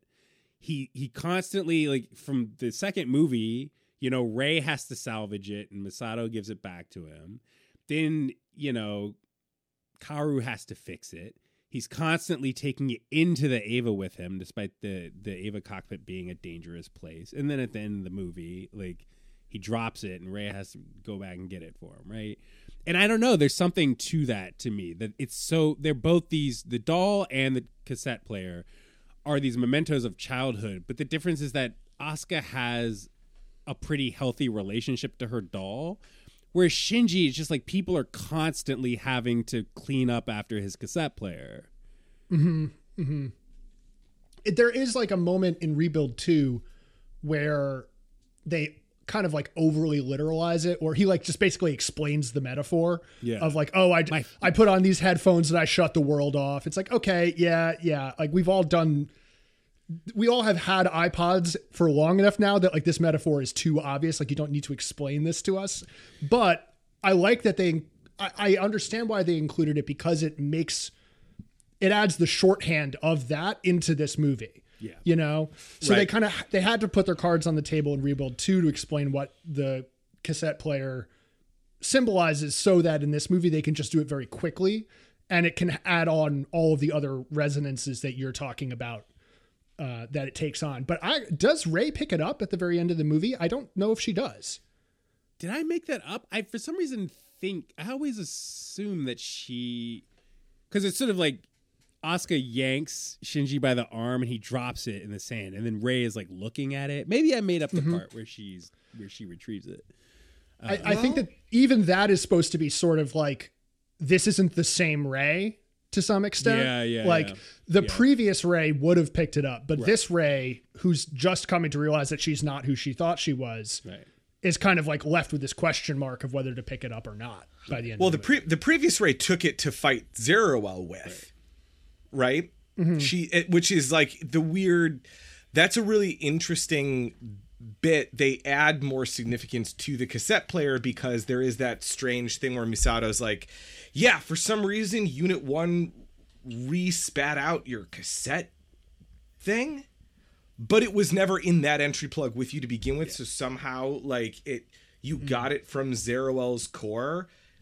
Why they didn't like quarantine that thing is strange to me, just in like the plot logic of the show. But the other thing I didn't realize is, and maybe this is new to the rebuilds, but they explicitly say in this movie that the cassette player was Gendo's first. Yes, they definitely say that. Now, was that in this series? Am I misremembering? In the original series, no. They never mention anything about the cassette player. It's just a prop, really. Well, that just adds again this like weird sinister shadow to that object, right? This is like your dad's totem. It's not just his childhood, but he's taking along something of Gendo with him at all times too. Right. Like he's carrying Gendo with him. It's a resonant object. It's a magical object in the same way that the Spear of Longinus would be, in terms of plot significance now. So where do we feel like it all ends up at the end of this movie, knowing that we've got this fourth movie that none of us have seen yet? Do we find the end satisfying on its own? And where do you think it leaves us with 3.0 plus 1.0? Well, can we talk about the actual action of the ending? Sure. I think from Kaoru's head getting blown off. Oh yeah, we should talk about that. Yeah, because that moment to me, it's not just that Shinji has to watch Kaoru's head get blown off, but it's the fact that there's the divider, right? The blood splatter reminds me a lot of the Zero fight from the original series, right? When Unit 1 slices the AT field and then the blood splatter hits the AT field. And it feels like that's the visual language of it, right? It's not just that Shinji watches Kaoru die, but it's that blood splatter is just reinforcing that transparent barrier between them, and he can't get to Kaoru, right? And in fact, the blood totally obscures his final bit. You know what I mean? You don't see Kaoru because there's just so much blood on the glass. And I think that to me is the most potent moment. And then you get into the Ava on Ava violence as like Asuka shows up again and is basically fighting Rey, right? Rey with the scythe in Unit 9. Jesus Christ, this scythe. A little on the nose, but okay. Yeah, because when you first see Kaoru in his unit just sitting with the scythe, I'm like, this is some Bayonetta. A scythe? Right. They're giving Ava scythes now? Oh my God. The scythe does not get as much usage as I would have liked to see. It gets knocked away pretty quickly. Yeah. I'm okay with it, honestly. Like, it's cheesy. You know, I wrote this in my notes. The moment when Asuka pulls up on Rey and shouts, "Who the hell are you?" It's like that to me. It's like I don't even fully follow the logic of the Asuka Mari Rey battle, but I just think it's so well done on the visceral level. Mm-hmm. Right. I like having like all of the different types of Ava fights happening simultaneously. You get like Mari with the sniper rifle, you get the hand-to-hand combat, you get the different blades, and like the weird like CG force field thing that is like rotating around Unit 13 that isn't really explained. Yeah. That's a Gundam reference. Huh. That's okay. So in by the end of the OP weapons in Gundam, but they introduced them by the end of the original series, and they've repeated in many of the Gundam series. They're bits. They're little drones that are controlled telepathically by pilots who have telepath abilities, right? And so they can like create like force fields in between them as a triangle, and also act as like little mobile guns. They also look almost identical to the weird unnamed CG enemies that Villa are fighting at the beginning of the movie. The spinning ones? The little weird discs. Yeah. Like, to me, those looked almost identical, and I felt like that was kind of a conscious choice, but I didn't know what to make of it. Yeah. I will say that one thing about the action sequence, even though, again, I think the Cele on Villa political dynamic is a little... I wish that more time were taken to developing it, but right, I think even more than Kaoru, right? Asuka is the most straightforward mouthpiece for a lot of things, and what we were talking about before of, you can do self-discovery, you can process your trauma and your memories and your childhood, but what are you going to do about it? It's sort of it's mirrored in that fight with Rei and Asuka, where Rei, by this point, she's overheard Shinji being like, "That's not even the real Rei, dog." And Rei for the rest of the movie, in her true stoner fashion in this movie, is like, "Damn, I'm not even the real Rei. Like, what do I make of this?" And then and Asuka comes up, and after she says "Who the hell are you?" Rei is kind of mumbling to herself, and she's like, "I don't know what to do." And Asuka has that line where she says, "What are you gonna do? Like, none of this matters. What matters is like, what are you gonna do about? What are you gonna do right now?" I think Rei's line is, "What would Ayanami do?" Yeah, what would Ayanami do? And she says, "That doesn't matter. What matters is what are you gonna do?" Right. And she dips. She just gets the hell out of there. Right. How does... Sorry for me, maybe I'm not paying enough attention, but like I did make a note of this. How does Rei get out of Unit 9? Just ejects. Like, we don't even see her push a button. It's just like you just see the plug fly away. Okay, I guess I'm getting confused with also like Mari jumping on Unit 13 and forcibly ejecting. Going on. Yeah. There's a lot of ejector seats in the action in this, maybe an uncomfortable amount for me. That's too Mission Impossible. Yeah, it's also, so there's that other sequence. I feel like it's Mari's biggest moment in the movie, the Mari versus Shinji. Mm-hmm. I forget what Mari says, but that's the moment where I was like, man, this really should be Toji. Right. Right.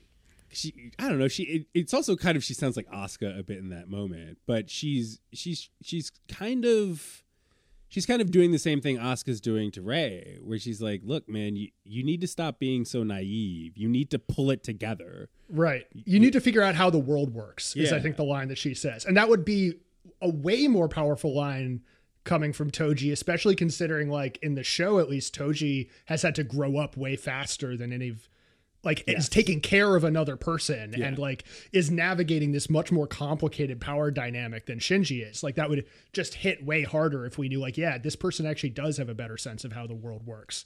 Just coming from Mari, it doesn't feel like it comes from a place of anything other than the story saying to Shinji what needs to be said to Shinji. Yeah, I agree with that. Right.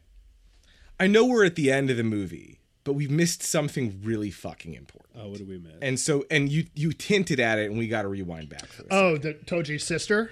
Toji's sister's in the movie. Yeah. Sakura is in the movie and has like a scene. Mm-hmm. She's got like a we're trying to give her a best supporting actress mom scene. All the dialogue in one shot. She's Alec Baldwin in Glengarry Ross. That's right. She just comes in. She spits a hot 16 and is out. That's it. Piloting Avas is for closers. You do not. It's coming from this weird little nurse. I don't know why, but it's more effective. Yeah, it's weird. She's wearing an outfit like it's from like the Poke Center in like a Pokemon game. Is what her outfit looks like. Damn, Nurse Joy.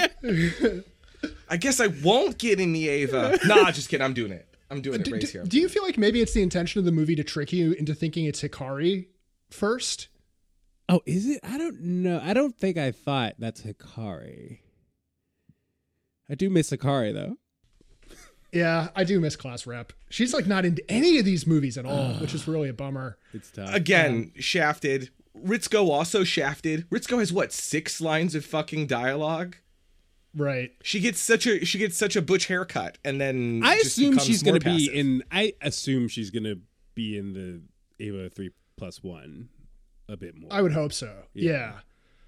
But yeah, the Toji sister reveal is like a great setup, even if we're sort of iffy on the execution of the no aging time jump thing. Yeah. I think Right. that is a really cool and effective way of telling that. Yeah. To give us a character that we've literally never seen before and be like, oh, you actually know this person. Yeah. Very slick. Well, and Shinji being like, wait, little sis, don't you mean, you must mean big sister? And she's like, no. That's a good little turn there. Well, she also suddenly acts a bit more like a kid when talking about like, oh, that's my older brother, which is a really nice touch, really nice characterization there. Yeah. Let's see. Is there anything else we want to hit? Oh, another small note, just kind of like thinking about that action sequence of like Asuka going beast mode with Unit 2 and it becoming like a cat. Sort of with the tail pops out. That is Right. such a bizarre. Yeah. They do sort of set it up early with Asuka having the hat that has like cat ears. Yeah, on it. She's a weeb. Right. She's a damn weeb. We know this. It's cool that her little light goes on in her eye patch when Unit 2 enters beast mode. That is when she achieves the rank of big boss. That is when she finally. But to me, the most notable. Okay, so we haven't talked about the last bit, the empty. That basically like Asuka having to open the plug, right, and pull Shinji out. Every other time in this series, when you have an outsider running up on the entry plug to force it open and get somebody out, usually it's these moments of desperation, these moments of, oh my god, I hope you're okay. And then this one is like Asuka being like, motherfucker, if you don't get out of here. It's like the one time in this series where the person breaking into the entry plug has nothing but contempt for the person they're here to rescue. Right. Yeah. Usually I feel like it's kind of like a womb allegory for the most part. And in this one, it's like finally someone who's just like, no, I'm not going to baby you when you're coming out. Yeah, because she doesn't even pull. It's like, at first she opens it and then just leaves. She's just like, I assume you will get out of here, right? Like, I don't know. That was notable to me. But then it's like, but Shinji at that point too, right? He just sort of curls up in the entry plug even once it's open. And I think okay, so Kaoru dies, right? And there's the shot during the Shinji versus Mari battle where there's that weird cut to sort of like Kaoru, or like the ghost of Kaoru kind of slipping away. Right. Yeah. Right. Spiraling into the background. Right. And there's not much attention to, there's attention to his Eva, but there's not that much attention to Shinji, like on a shot of Shinji Ikari level during that. But every scene after the moment where Kaoru sort of zips away, the rest of the movie is him regressing back to, you know, Shinji Ikari in the fetal position, refusing to make decisions, refusing to move, having to be dragged. Like, that's the final Shinji we get. It's the most familiar Shinji of the same Shinji that's being dragged around by Masato and End of Evangelion, right? Exactly. Right. Yeah, we've ended up back again at that part of the loop, because Shinji's choice to pull out the spears to go on with, you know, the possibility of fixing his mistakes has only made the same mistake again and has killed the person that he thought he was going to be able to start a new life with, in one way or another. And so the kind of hanging question is, now that he's fucked up again, can he learn to get over? He's been given the lesson in this movie that you have to live with your mistakes and you have to do something with your life after them. And this movie is sort of leaving you with like, will he do it or will he not? It is leaving you with that, but I have a question for you guys. So why, tonally, one of the weirdest things about this movie is that despite everything you just said, right? Asuka, even though Asuka is giving him a lot of guff, there is this sense when Asuka, Rey, and Shinji are walking away, because they have to walk back, right? For whatever reason, they can't just be evac'd out. So they have to walk together, and they kind of walk off into the sunset, right? In that moment, to me, I read a sense of normalcy, and I read a sense of, oh, these people are together again, right? There is there is that. It's always challenged and it's always loud and argumentative, but that classic Evangelion camaraderie among these three characters has been restored. And my question is why, right? Like if their reaction to Shinji making the mistakes that he makes in Eva 2 is to shun him and scorn him and to not talk to him, or at least with Asuka, right? Mm-hmm. Why does Asuka seem so much more, I don't even know how to describe it. She seems more kind of at peace with the Shinji Ikari that she's always known at the end of this movie. And yeah, she's kind of trolling him a bit, but that contempt is gone.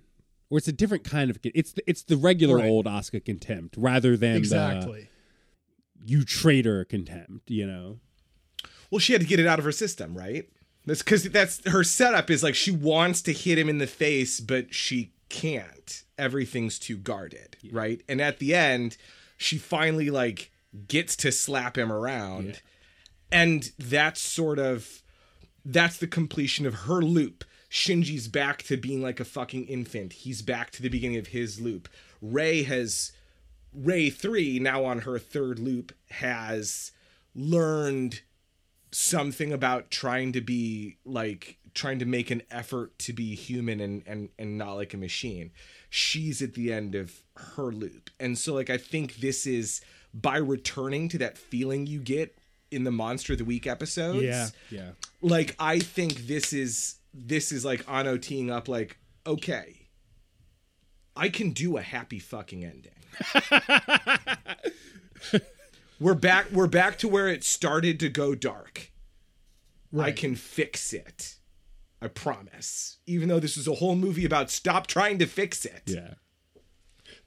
I think that there's some Monster of the Week is a good thing to bring up because now we're like an apocalypse of the week. Like it means one thing when Shinji tries to end the world the first time, but now that it's just something that he will do anytime he gets the chance, you kind of know what you're getting with him. And like, there's almost like apocalypse fatigue in this movie. Like by the time Fourth Impact starts, it's like, oh yeah, another one of these. Okay. And like, that's just accepted of like, this is this guy's problem. And for all of the more articulate reasons that Joseph laid out, they're now on an equal playing field again in a way that like they're not at the end of Rebuild 2. Yeah. In fact, one of my favorite moments of this movie is toward the end where it's sort of Gendo and Fuyutsuki are talking and Gendo's sort of like, okay, so I guess, or we kind of won, right? And then it cuts to Ritsuko and Misato talking, and then Ritsuko being like, you know, I guess we technically won, right? And it's like everybody just sort of trying to act like, yeah, we more or less got what we wanted out of this movie. I think maybe, kind of, allegedly. But it's gotta stop though. Yeah. Like this is how many times has Gendo pulled out the Xanatos Gambit? I don't know if does that reference mean anything to either of you guys? I've read enough TV tropes in my life to understand where you're coming from with that. My favorite TV tropes page. But either way I win setup where like either I lose and I win or I win and I win. Mm-hmm. How can literally every single aborted apocalypse be according to plan? It boggles the mind. That's when Kaoru was. That's when he got that headache when he was in the cockpit. That's what he was trying to figure out. He's like, wait a minute, this doesn't. That his facial expression during that moment where he's just pinching his forehead is me during trying the entire to understand. Fight. Yeah, it's him breaking the fourth wall again. Yeah, that's his purpose. Wait, what? Like, whose allegiances are to what plan? I've lost track of this again. I swear Gendo explained it to me at one point. Did you ever watch have either of you ever seen Read or Die? No, not I haven't. the series, the original OVA. Mm-mm. The original OVA ends in like this is like I love this energy, but this is like very Gendo energy in this movie. There's like a countdown to stop the rocket thing, and the bad guy has like a pocket watch that's counting down to 12 to the rocket, and it's 11 like 59, and they stop the rocket, and he's like, pretty good, but I got one better. And he just turns the little like ring around the clock, and he's like, surprise, I started it a second early the whole time and made it look different just to mess with you. And the rocket takes off anyway.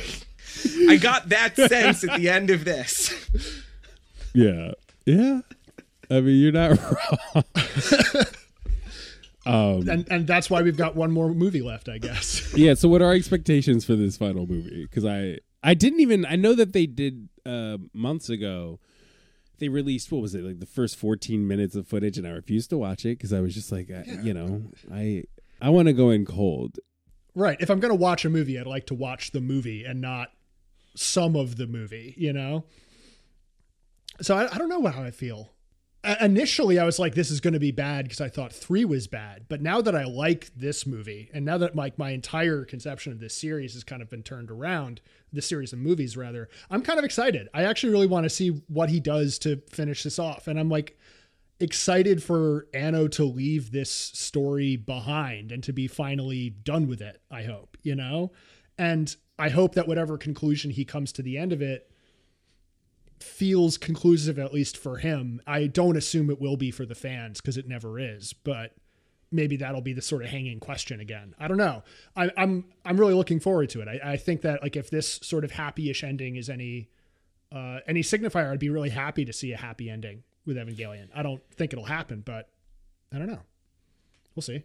No one wants to go out like Kojima and Metal Gear Solid, right? Like, I think that's the real thing with Anno in these movies, because wasn't one of the things that held up this movie is that he went and made Shin Godzilla, right? And yeah, that was the diversion. I think he also let me just double check, but I think he may have done all the recording for The Wind Rises. Right. Yeah, that's right. I forgot that. Yes. Right. So he does The Wind.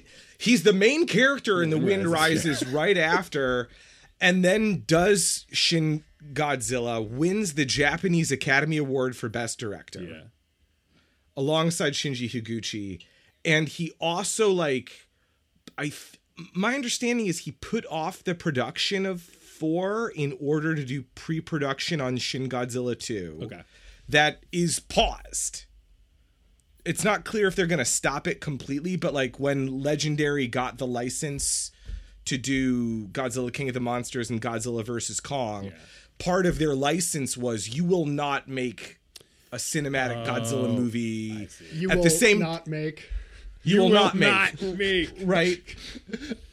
But you can find like the art out. Like he did extensive pre-prod for a Shin Godzilla 2. Right. And then I don't know if he was doing these concurrently, but instead of making Shin Godzilla 2, he's doing Shin Ultraman, which is like the trailers out there is gonna also come out this year, right? Because like 4's been delayed for so long. Does that make 4 like the Tenet of anime? I don't know. Tenet is the Tenet of anime. That movie's like should have been an anime in my opinion, but it should have been JoJo's Bizarre Adventure. You just get I still haven't seen it, but part of me just hopes that Ryan Pattinson's going to yell, "The world!" and then stop time. I know it's not going to happen. I just think, but I wish. I think with Anno, though, he has so many things going for him at this point, and as much as one wants to see more Ava, I just want to see a lot of Anno stuff at this point. And I think this series, I think the Rebuild movies are well served by what feels apparent in this third movie, right? That sense of moving on, that sense of what are you going to do about it, that sense of it's not enough to understand yourself. You need to start taking responsibility for your decisions and learning how to make your decisions and move on. I hope that stuff gets doubled down on in the last movie, you know? I mean, I also hope they justify Mari as a character. That is the other thing I hope they do in this movie. My hopes for that are not high. Yeah, personally. it's tough. But It's a very tough character. Yeah, I think one of you used the phrase "painted into a corner," and she does feel like the ultimate. That character was created, and it has done nothing but kind of complicate the story that's being told with these movies. Lord knows what she will do in the next movie. She's like the wild card to me of the final movie in this. Right. shh. She's the Charlie Day of the team now. Kinda, she kind of is the Charlie. She's got a bag of spaghetti in the cockpit and just the entry plug. If any of them were going to eat cat food, it would be her. Yeah. Not even Cat Girl Asuka. It's going to be Mari instead. It will be Mari. Weird. Yeah, I mean, big picture thematically, what I hope for, I agree. I hope that it feels like Anno is moving on. You know, I feel like we're breaking the loop, we're getting out of it, and these characters can start actually growing up and living their own lives in some way, however that needs to be told in the scope of Ava. But yes, like that, considering that was the central idea of this film, I hope that either that pays off in the next film, or if it is refuted, it is done so in a way that can conclude the series finally. Like, I don't want there to be further Evangelion shit. There shouldn't. Yes, I agree with you that there should not. This has to be the end. Even though we explicitly proposed a Fuyutsuki spinoff series, I will allow that. However, aside from a Fuyutsuki spinoff series, I think there should not be any more Evangelion. I agree. Yeah. Have you looked at the runtime? No. What's the runtime? Is this like Snyder Cut levels? Like, what are we talking about? It's here? not. It's Well, not actually, Snyder. you know what? Come Actually, on. if it were though, I would actually feel more comfortable. The longer the runtime you quote to me is, I think the more excited I will be, because that's more room to good. make a lot of stuff make sense that currently doesn't quite make sense. If you tell me it's an hour 30, I might be a little frustrated. No, it's 2.5 hours long. Okay, But let's go. Let's do it. Yeah. now that you put it that way, that does make me feel better, because I do think the end of this one's a little rushed. Yeah. It seems like you're really going to the fourth impact like pretty fast. The first time you tried to show the end of the world in one of these movies, it was a third of the movie. Yeah. Like, now you're down to 30 seconds. Yeah. I'm excited. I'm excited too. I am too. Well, shit. I don't know if there's anything else left to say. If there's any closing statements that anyone wants to make, I'm happy to hear them. There's always more to be said about Ava, but I think we can leave it here. Excellent. All right. Well, my closing statement would definitely be thank you, Justin, for joining us. This has been an absolute pleasure. Yeah, it's fun. Your perspective is very helpful on sorting out these incredibly strange films. And this has been a blast. Thank you so much for coming on. Yeah, thanks for having me. Absolutely, dude. Thank you so much. And if any listeners of this show haven't checked out Sound Only yet, please do. Yeah, wherever you get your podcasts. Mm-hmm. Very, very much enjoy it. And if you're tired of us making obscure heavy metal jokes, you can get obscure hip hop jokes, which I appreciate. We went through an entire episode with Justin and didn't reference a metal band once. Oh, yeah. Well, I had to put the lid on it. But next time, in the next episode, we will give the metalheads the fan service that they want. See you guys later. How did you do that? Thank you for listening. If you liked the episode, please rate, review, and subscribe. If you want to share your thoughts on the show or about anything really, email us at humaninstrumentalitypodcast@gmail.com. You can follow us on Twitter at another AvaPod and on Instagram at humaninstrumentalitypod. Extra special thanks to Kira Anderson for the graphics and web design. See you next week.